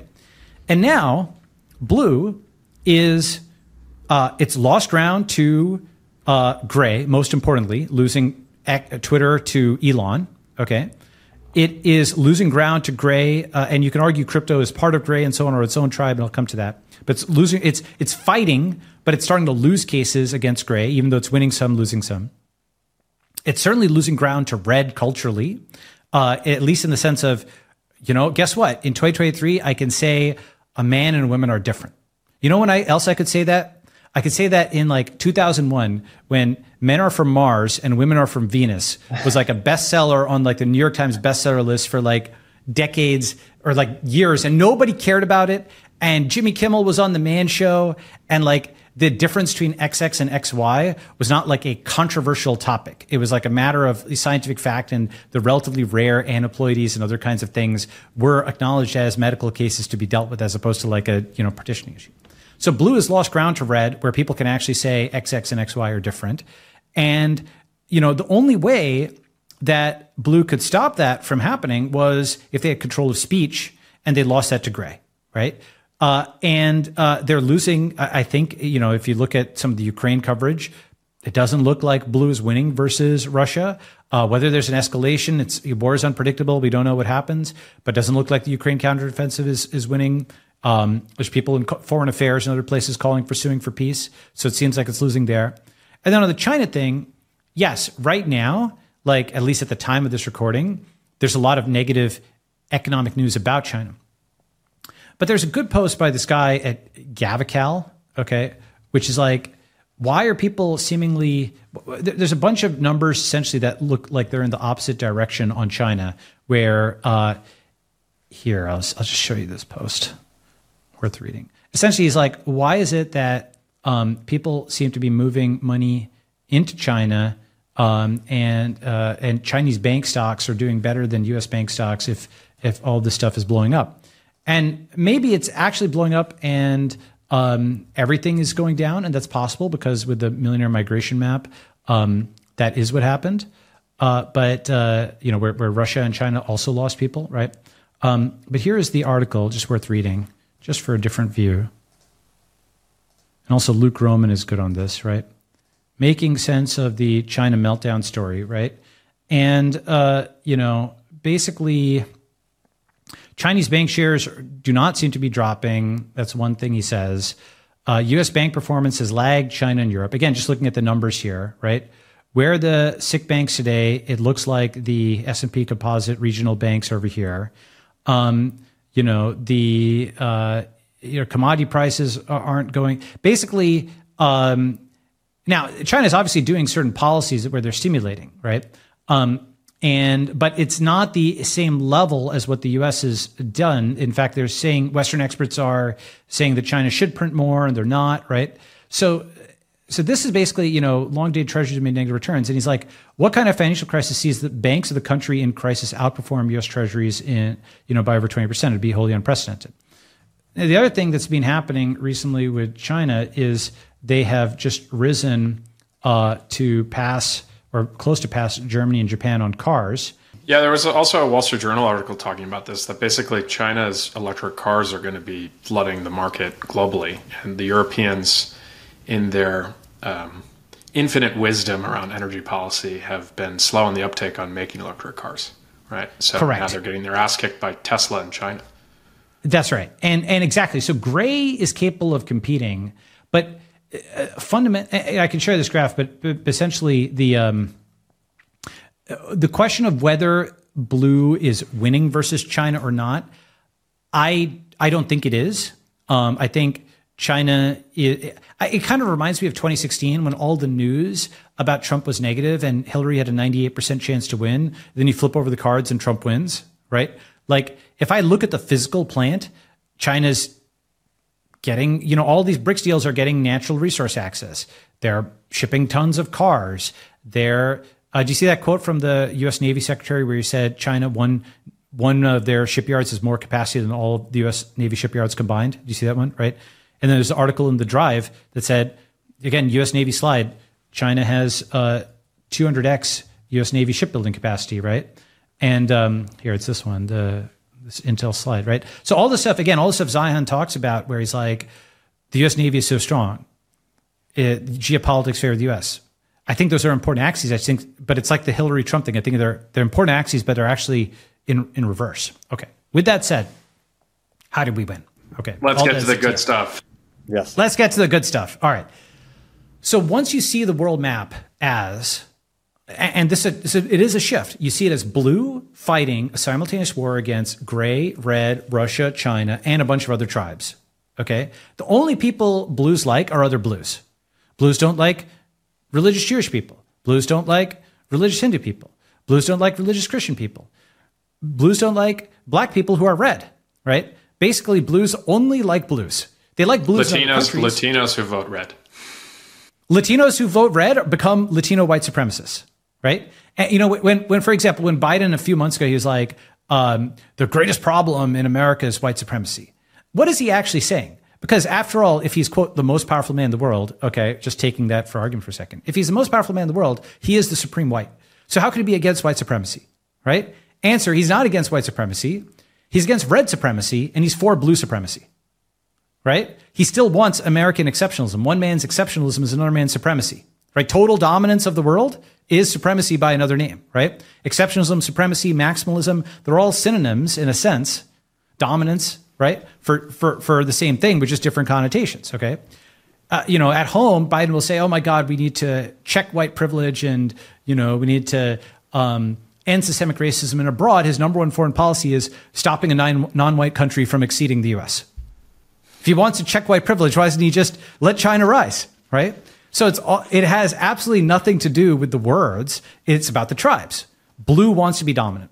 So it'll call reds whites, okay? And it will call the Chinese all kinds of names when it's fighting with the Chinese. But blue is against Republicans, Russians, tech, and China, okay? Now, those four groups also fight amongst themselves. right? Republicans don't like China. Republicans are torn on Russia. Some Republicans are torn on tech. Tech, doesn't like China, et cetera, okay? So you actually have, just like you have the diplomatic relations of the world, you can make a table of US, Russia, China, Israel, US, Russia, India, like this. You can make a table like that of all the diplomatic relations. You can do the same for the tribes of the world. What are the diplomatic relations of blue with red, gray, Russia, China, Israel? What are the diplomatic relations of red with them? What are the diplomatic relations of gray with them? And once you start asking these questions, you get to really interesting things. For example, gray's relationship with China is actually much better than red or blue's. Elon is actually in China, and I know that's supposed to be unfashionable talking about that, but he's selling a lot of units there, right?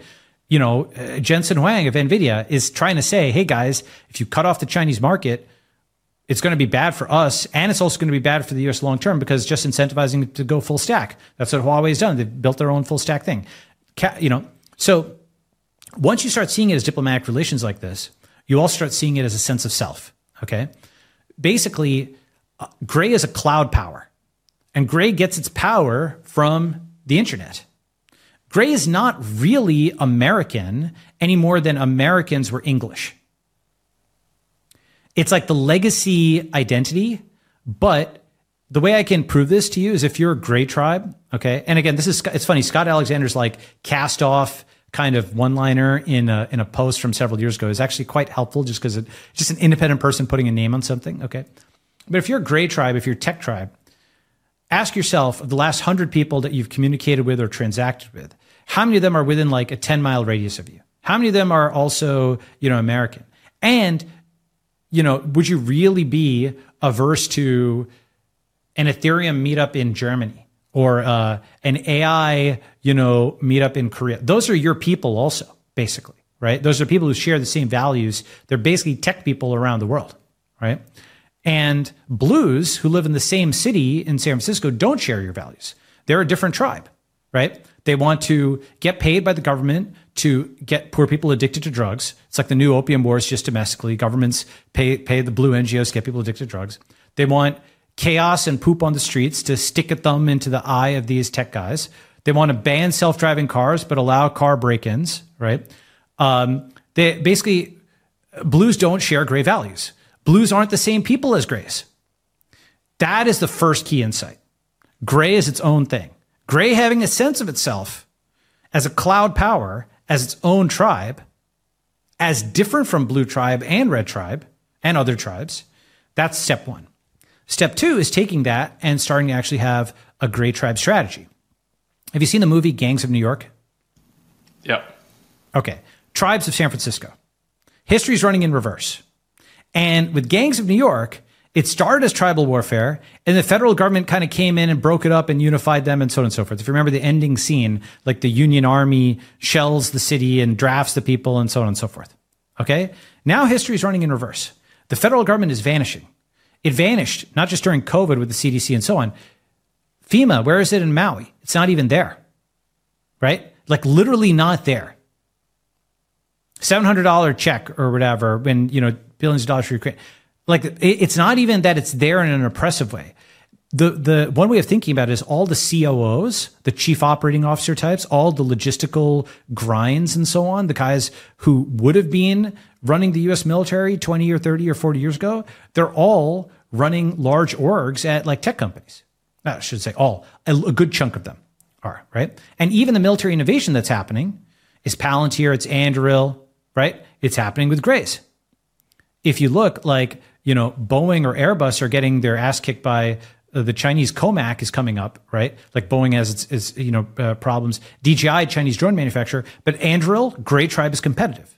So you have to stop thinking at the level of like the US or American and start thinking at the level of red, blue, and gray. Just like you stop thinking at the level of Soviet and you started thinking at the level of Russian and Estonian and Kazakhstani and so on and so forth, right? The country, the Ottoman Empire doesn't exist. There are Turks and there are other, kinds of people, right?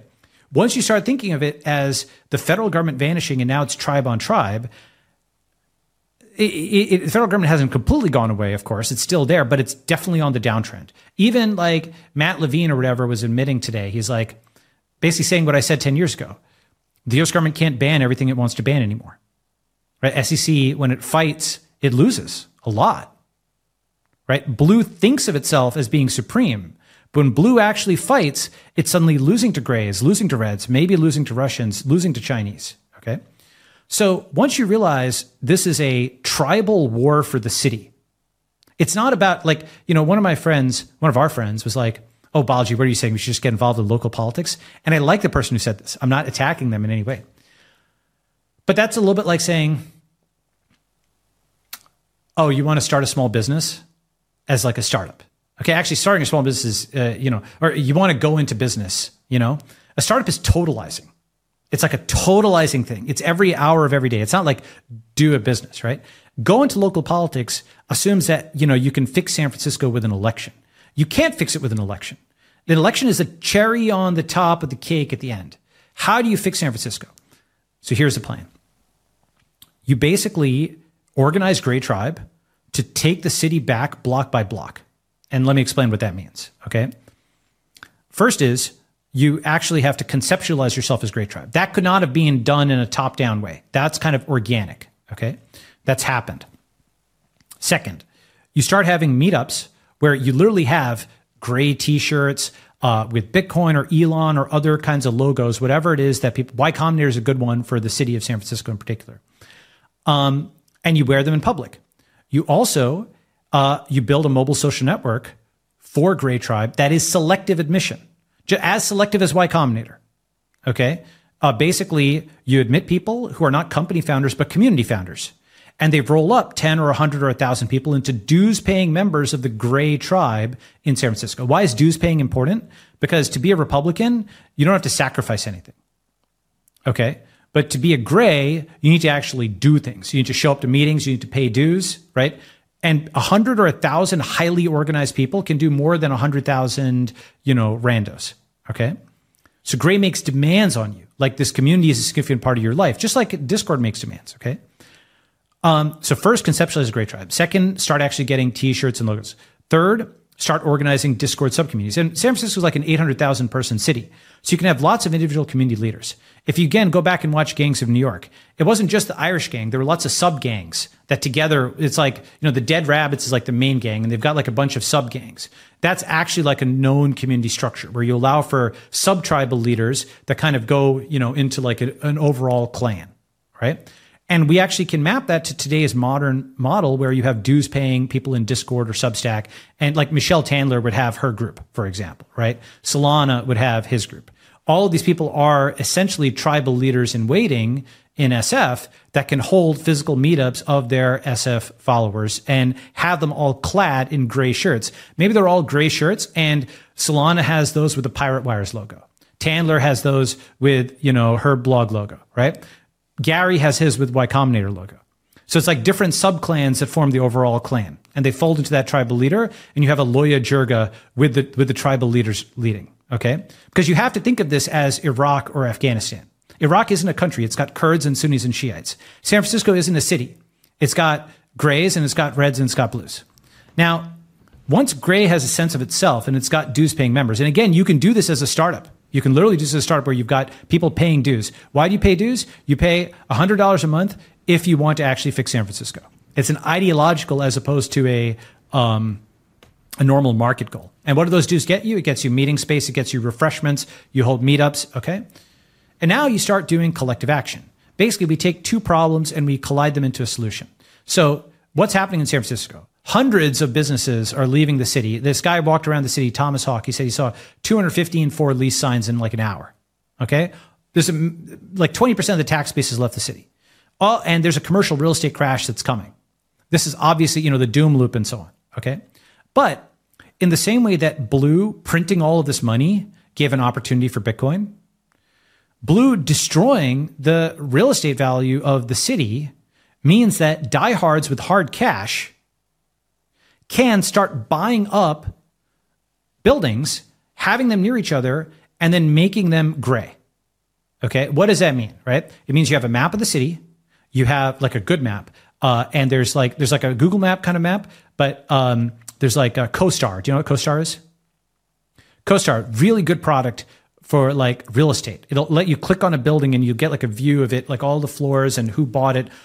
There's insane amounts of metadata on every building because real estate's a very high dollar value item. So imagine like an X-ray view of the city where you can see who paid for this building and so on. Like see the city as a real estate agent sees it. Okay. This thing called CoStar. So you have a CoStar level map of the city.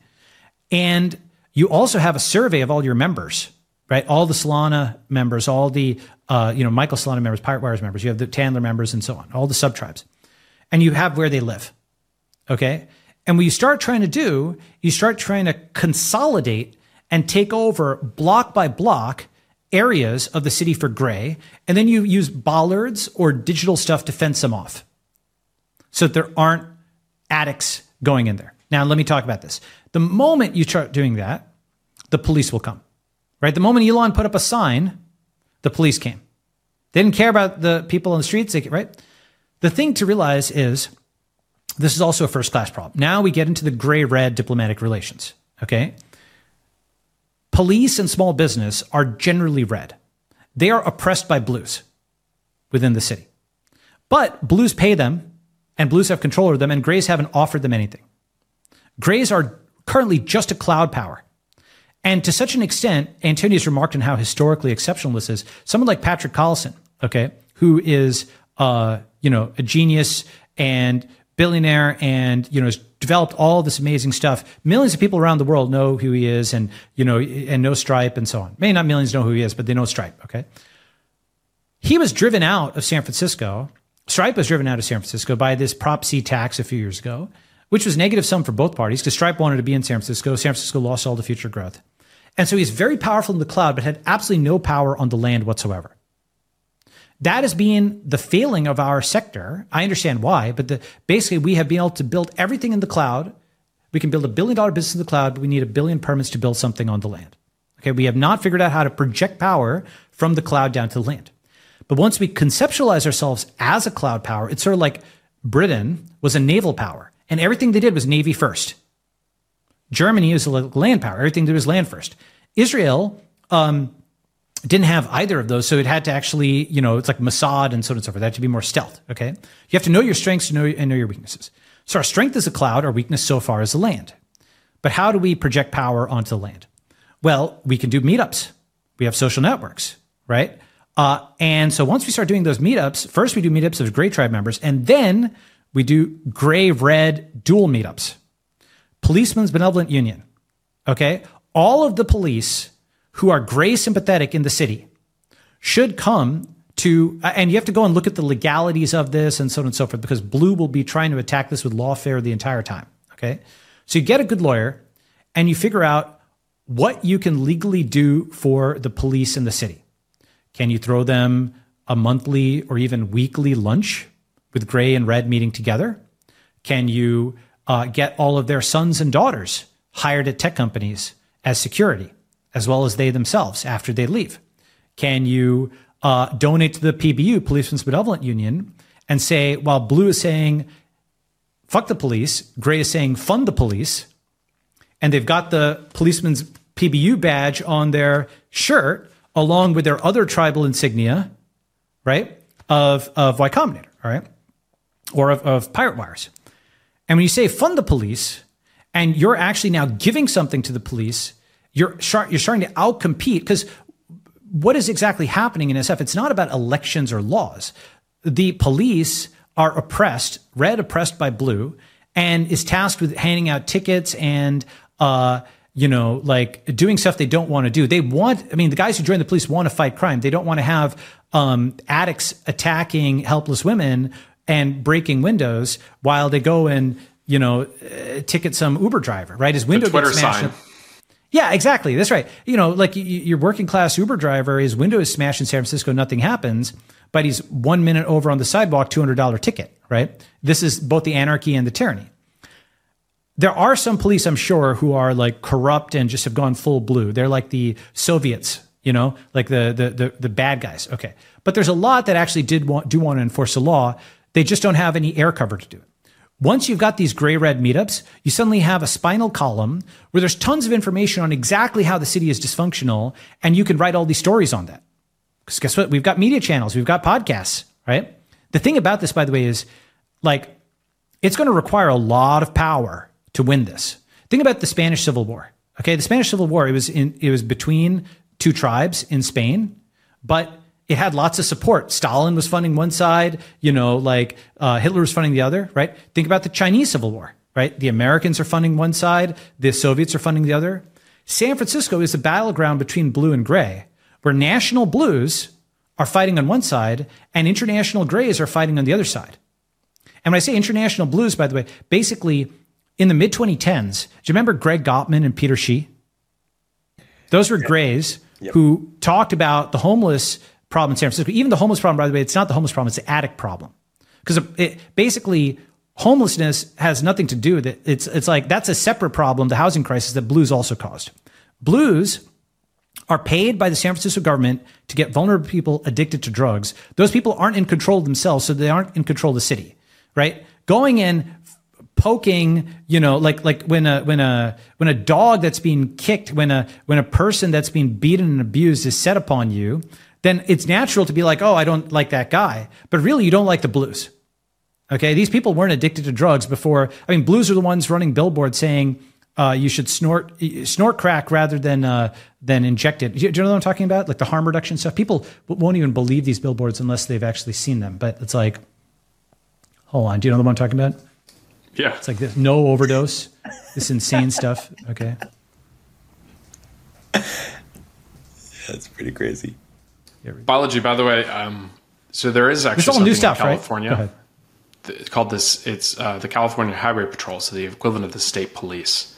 I think it's called the CHP, California Highway Patrol 1199 Foundation, and it's kind of like a known thing in California that if you donate to the 1199 Foundation, which is a nonprofit that is not associated, but it's for scholarships for people who are, fall in the line of duty for the CHP. It basically is a support system for people associated with, state police families. You get a bumper sticker. You put your bumper sticker on your bumper on your car, and it basically, you don't get pulled over by CHP on the highways because you're basically a donor to a nonprofit that is loosely associated with it. Yes. That's legal. Right. So exactly. So the thing is, you have to figure out what's legal. I mean, look, you don't want to go full blue. Full blue is 10% for the big guy, right? Full blue is Hillary and her speaking. We can now all talk about this openly, right? Just totally public corruption by blues, right? The Pelosi tracker and so on. We're in, unfortunately, like a late stage empire kind of thing where blues will publicly loot the treasury. Schumer's, semiconductor thing, Hillary speeches, Biden's son, and all the money there. Like blues publicly, 100 million for Obama for his book and podcasts and Netflix series. Exactly, and they do it within the city as well. That's why the quote homeless budget has gone up and to the right. Basically, what happens is, an addict smashes your window. In the next election, you vote to quote solve the homeless problem. That increases the budget for the homeless industrial complex. And then you get more addicts, right? It's literally this loop. And by the way, it's the same loop, by the way, as they did in Africa, they did in India. All of the, quote, foreign aid is really just a jobs program for white saviors, right? For basically blues who want meaning in their life and they want pets. They wanted pets in India. They hate India now that India is independent. Go ahead, Eric. No, I'm just laughing at the white savior job program. That's right. I mean, it's basically what it is. And the thing about this is, this gets to something very important. Blues will fight tooth and nail for their control over the city budget because this is their job and this is their life. This is what gives them meaning in life, to get poor people addicted to drugs. This is what gives them meaning. Of course, they don't think of it that way. They don't think of themselves as doing the feed the pigeon society. It just so happens that they get way more pigeons all the time. And so we need more money to more pigeons, right? They want dependence so that they can do this. They want pets, right? It's like Sally, if you this is a deep cut, but from like the 80s, there's a woman called Sally Struthers, and she was really fat, and she talked about how they needed all this, money for Indians and so on. I'm sure she was taking a huge cut for herself, okay? But basically, trade, not aid, is what boosted India. It's what boosted, other countries. And go ahead, Eric, you're laughing. It's funny, right? Just the details. Yeah, it's a very funny story. Okay, so the thing about this, and this is important to understand, we're actually only capable of doing this in 2022 or 2023 because a few prerequisites have happened. First, all the grays who didn't care that much about San Francisco have left. Okay, this is important. Second, grays now have a communication channel of X. Third, a conscious gray tribe has started to form, which really wasn't the case. The mitosis has happened. Fourth, there is this commercial real estate crash, which they'll get to, provides the economics. Why is the first part important, by the way? Basically, you can't have more than one holy war in your life. Okay, like it's really hard to do. It's really hard to do one startup. It's hard to do two. Okay, I care about India and building up India, and I care about technology and so on and so forth. San Francisco was not the battle that I wanted to fight. Nevertheless, I'm totally willing to invest in people, and I can put in capital and so on. So rather than labor, I can put in capital. And for other people, San Francisco is the battle they want to fight, right? Which is good to know. That wasn't flip over your cards. What do you truly care about? The city, I don't really care about it that much. City is kind of a parameter, right? Technology, I care about a lot. And but those people now, the grays who do care about SF, this is a real asset. Why? Because they now have an irrational attachment. Those who are left are irrational in some sense, right? Despite all the negatives, they're still there. Rationality is an advantage, but so is irrationality. Look at Bitcoin maximalists, right? Irrationality is an advantage of its own, okay? It's like the Stalin thing. Quantity has a quality all its own. Irrationalism has a rationale all its own, okay? And so let me describe the economics. This is really important. Within Google, and again, we can speak frankly now, okay? But during the 2010s, what happened was you had an engineer there, and that engineer was suddenly, faced with some new non-meritocratic woke hire, okay? And the engineer could say nothing and take the hit of the, diversity training or re-education thing, whites are evil, et cetera, that he has to go through.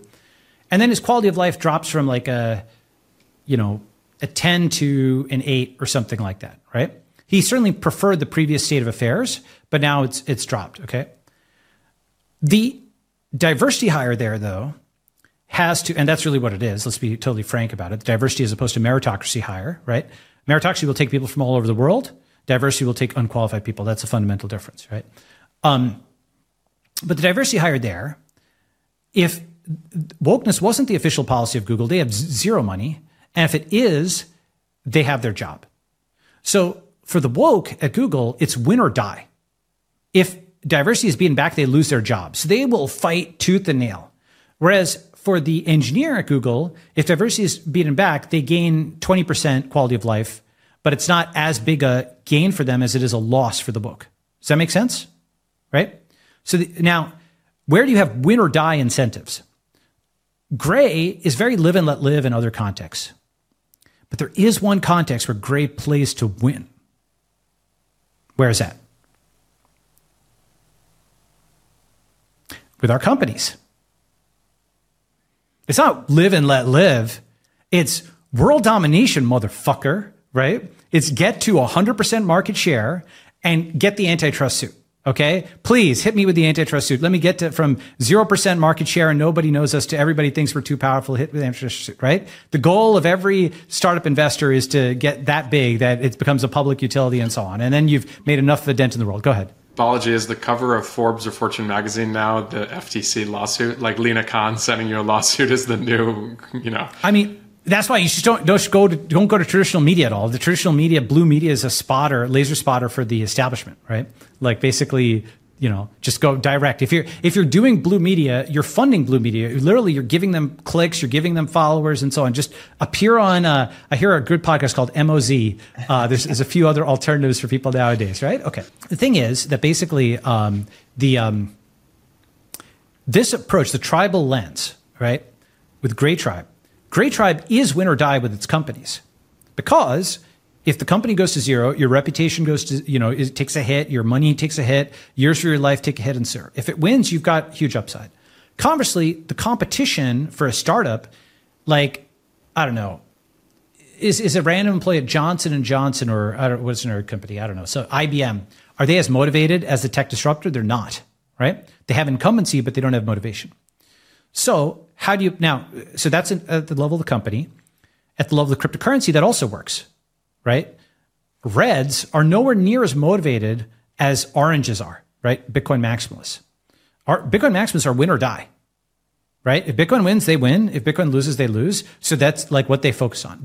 Whereas the guy who's the dollar holder doesn't really care either way, right? So now it's reversed, right? This is why diversity has favored the wokes. Cryptocurrency favors the maximalists, okay? Win or die. The incentives are such that who fights harder every single day. So we talked about grays at the company level, grays and let's say oranges or whatever at the currency level. There's a third, which is the community and the neighborhood level. If grays descend from the cloud to the land and buy real estate, crowdfund real estate, have it be gray only real estate.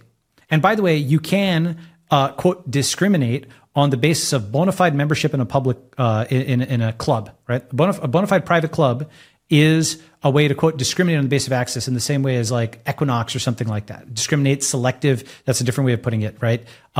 Elite, Harvard and the New York Times obviously select who's coming into their premises. So Gray Tribe can as well. Anything Harvard does, anything New York Times does, one man's gated community is another man's paywall.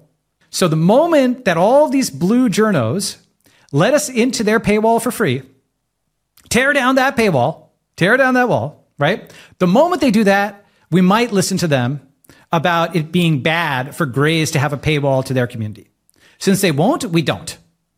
Gray is not blue. Blue is the enemy of gray. This is the fundamental mindset. Polarization is good. Polarization means organization. You know, like the Obama thing, this is not who we are. Okay, well, who are we, Obama? We're gray. All right?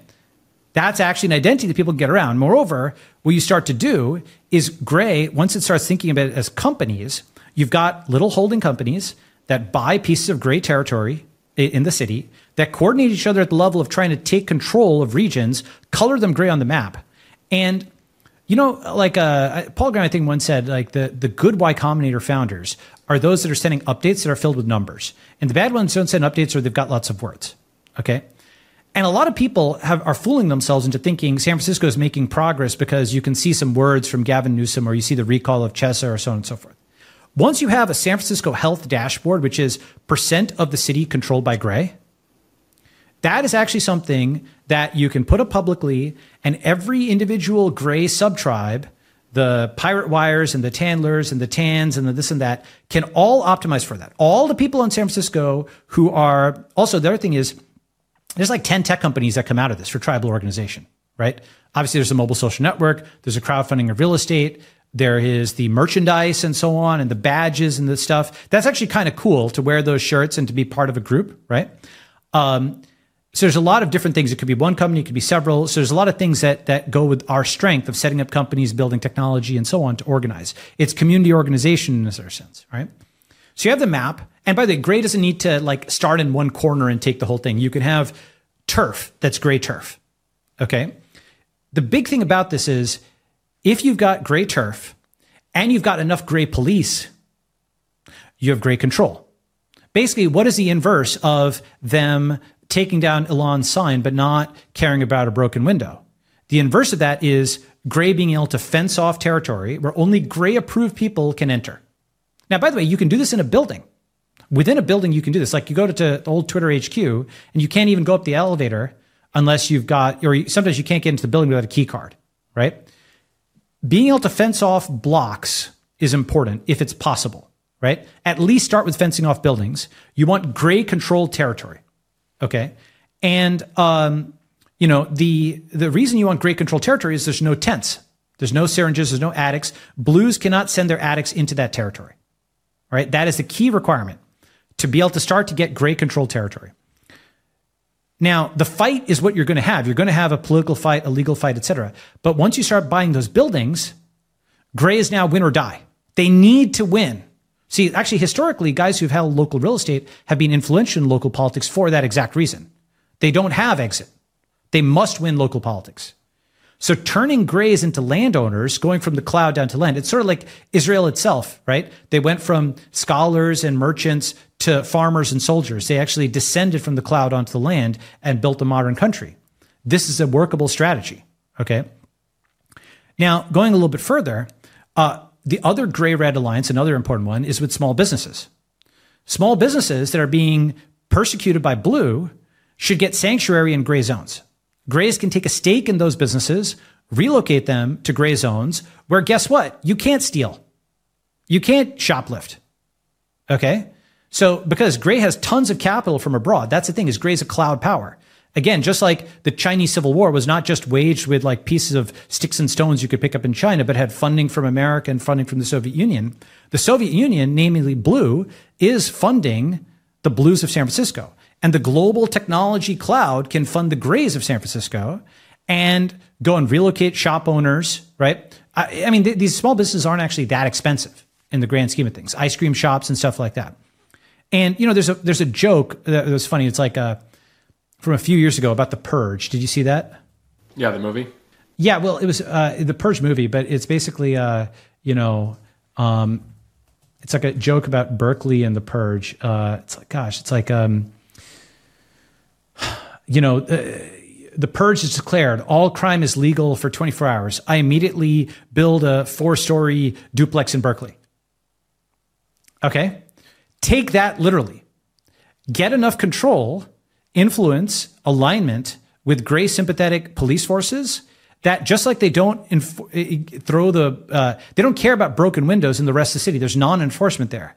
They don't care about building windows in your part of the city. Non-enforcement. The same kind of non-enforcement can be applied in reverse. Do you understand what I'm saying? Like, destruction is legal in blue controlled areas. Building is legal in gray controlled areas. So destruction is legal in blue, construction is legal in gray controlled areas. That's a level of energy. Once you do this, by the way, once you align it on this axis, you'll be amazed at how much resistance there is. But conflict is attention and attention is power, right? So like, this is the axis to fight on. Okay? Smash all the windows you want in blue zones, construct things in gray zones. Okay? And you start exfiltrating small businesses, policemen, grays themselves into gray control zones. Now, the thing about this is you also need the other piece that we've got now. Again, all the pieces, the prerequisites for this. Why now? 2023. We have All In Podcasts. We have Moz. We have Pirate Wire Substack. We have Tandler. We have gray media, right? Blue has lost control of the center, right? They've lost control of X, right? They have their own media. You can certainly read them to read why it's your fault that a blue got somebody addicted to drugs on the street. It's the fault of the guy from Bangalore who's up in his apartment coding is supposed to be responsible for the blue who just jabbed a needle into somebody's arm on the street, right? Brown privilege, Balaji. Come on, check exactly, your brown privilege. Right? I mean, these people who can't even vote are being held responsible, and that's the other thing, by the way. Gray has lots of immigrants. Lots of immigrants can't vote. Get involved in local politics and so on and so forth. That's something which will always favor blue, right? Gray can win in the market and can win with networks. Blue can win politics and elections. And basically what you want to do is gray does to blue what blue was going to do to gray. Blue has put up all these signs that are like, techies, get out of the city. Self-driving cars, shut it down. Why do they care more about self-driving cars than car break-ins? Because self-driving cars are gray and car break-ins are blue. Right? Once you apply the tribal lens, it's like a virtual reality filter. Every single thing can be tagged as gray or blue in the city. I mean, like literally. The Greta Thunberg mural is blue. Why is it there? The Greta mural in San Francisco says blue controls this territory. Okay? It's like putting up a huge mural of Stalin. Degrowth, right? Like you must die, right? She's glowering down at you. So the first thing gray can do is culture hack this, okay? Have something where you take that and you use AI or use AR and you substitute it with Elon. Not necessarily that every gray loves Elon, but grays are generally much more sympathetic to Elon, and blues hate Elon. Okay? So turning blue symbols... And the irony in that situation is Elon is doing more to prevent climate change with actual technology than Greta has ever done. Of course. The only thing she did is get Germany to switch over to coal plants. That's right. I mean, basically, there's almost no issue that blues actually care about other than power, right? Blues don't care about climate because they hate nuclear power. Blues don't care about black people. They burn down black businesses during BLM and reduce the quality of life of black people. Blues don't care about, truth because, Russiagate was fake and they don't care about free speech because they've argued for censoring the internet. Blues are like Soviets, where the only thing they actually, communism was supposedly the worker's paradise, but the worker goes straight to the gulag, right? Once you see blues this way as the tribal enemy, you realize actually they see you as a tribal enemy. Literally, when a blue wakes up every single day, they think, how can I drive gray out of the city? How can I drive these tech guys out, or those that remain, take all their money with taxes, right? That's what they want to do. They wake up because people are just, young men want to fight. Young people want to fight, okay? What gives the blues meaning is their eternal war against the reds, the grays, and so on and so forth, right? If you go and read Beautiful Trouble, okay, beautifultrouble.org, this is literally a playbook for nonviolent war by blues against everybody else. You'll recognize many of the things you've seen in the news, from lying down on the highway and so on. Just like, like Elad Gil wrote the High Growth Handbook. Yep. You can think of Beautiful Trouble as the Degrowth Handbook. Oh, shucks, I've got to go to my thing. We could also have a part 2 if you got to go. Yes, let's just do it to be continued and continue there because I'll talk about it later. Perfect. It's new stuff.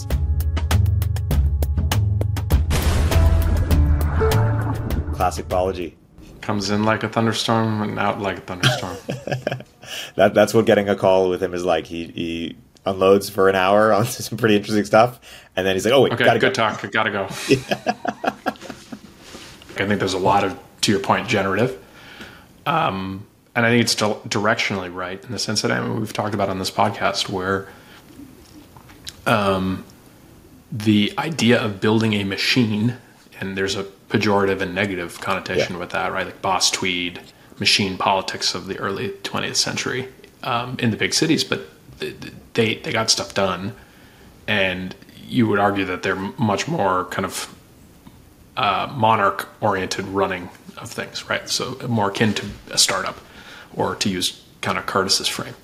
I think what's interesting is if you actually look at, Curtis has actually talked about the app, right? Like this is how you potentially would run a modern political campaign to actually get things to change against this kind of Borg and process-driven approach of these like really poorly run blue city states, whatever you want to call it. And so Curtis has a bunch of posts on this, and then I think Balaji's take is slightly different, but I think they're both oriented towards the fact that this concept of if you can get 1,000 people who are really committed to the cause, the amount of leverage you can actually get from that is pretty significant, especially if you're dealing at a local level. And I think where the challenge is that there are a lot of people who talk about this, right? But it's actually someone who's willing and capable of actually solving the problem like a startup. And like, to use the Elon phrase, it's like eating glass, right? Like it's not glamorous. Like you're really going to have to slog through it, and it's probably going to move at a slower pace than a technology company, because you're not dealing with, kind of deterministic computer APIs. You're dealing with humans, right? So human APIs tend to be messier, slower, not deterministic. And so I think that's where the challenge comes to is finding the right person, again, who's both willing and capable. Because I think that there are willing people, but they might not be capable of running that kind of like, call it change program in the kind of like manner of a world-class startup, right? Because the execution is world-class. Like it's no different than from just like the amount of work and execution of building $1 billion company, right? And I just think it's like, okay, if I'm going to do that amount of work, I'm probably on the margin, most people are going to want to go build $1 billion company, because you'd rather have $1 billion than running San Francisco, right? It's like you get to the final thing and you're running San Francisco, and then it's like, wait, I just have to run San Francisco. This kind of sucks. And so I think that what's challenging, and then it's like, okay, well, maybe someone who's already rich, but the reality is like, when you're that rich, like, why would you want to go and do this like, Herculean task?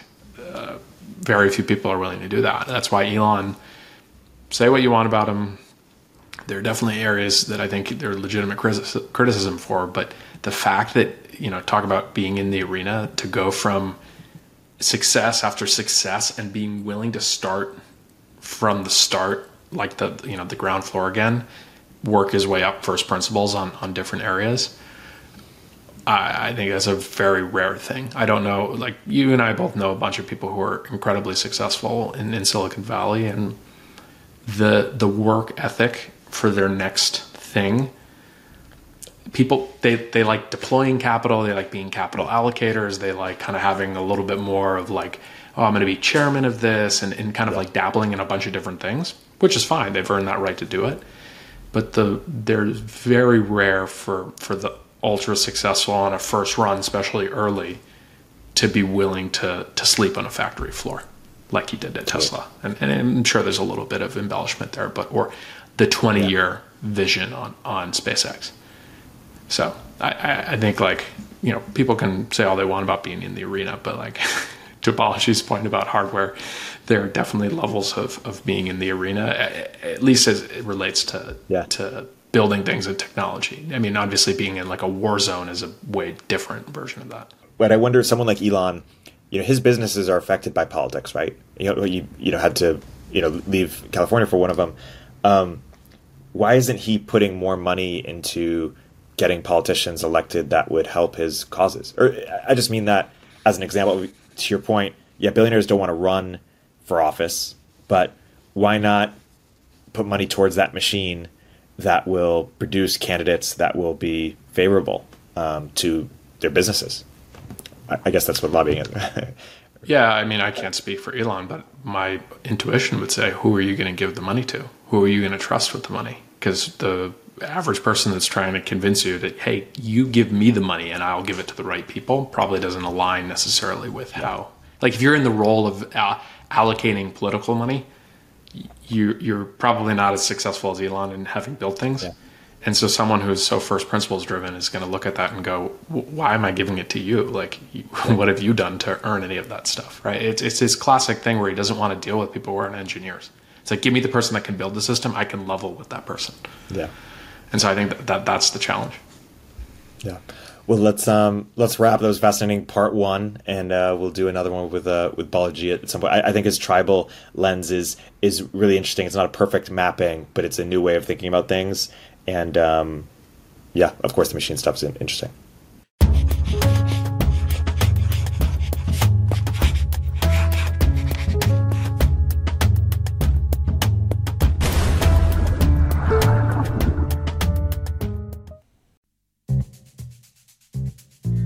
Hey everyone, Eric here.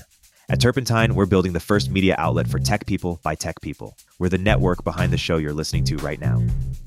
We have a slate of hit shows across a range of topics and industries, from our AI and investing cluster of podcasts to shows that drive the conversation in tech with the most interesting thinkers, founders, investors, and influencers, like Econ 102 with Noah Smith.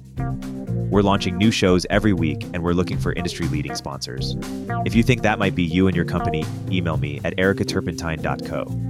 That's ERIK at turpentine.co, and let's partner together.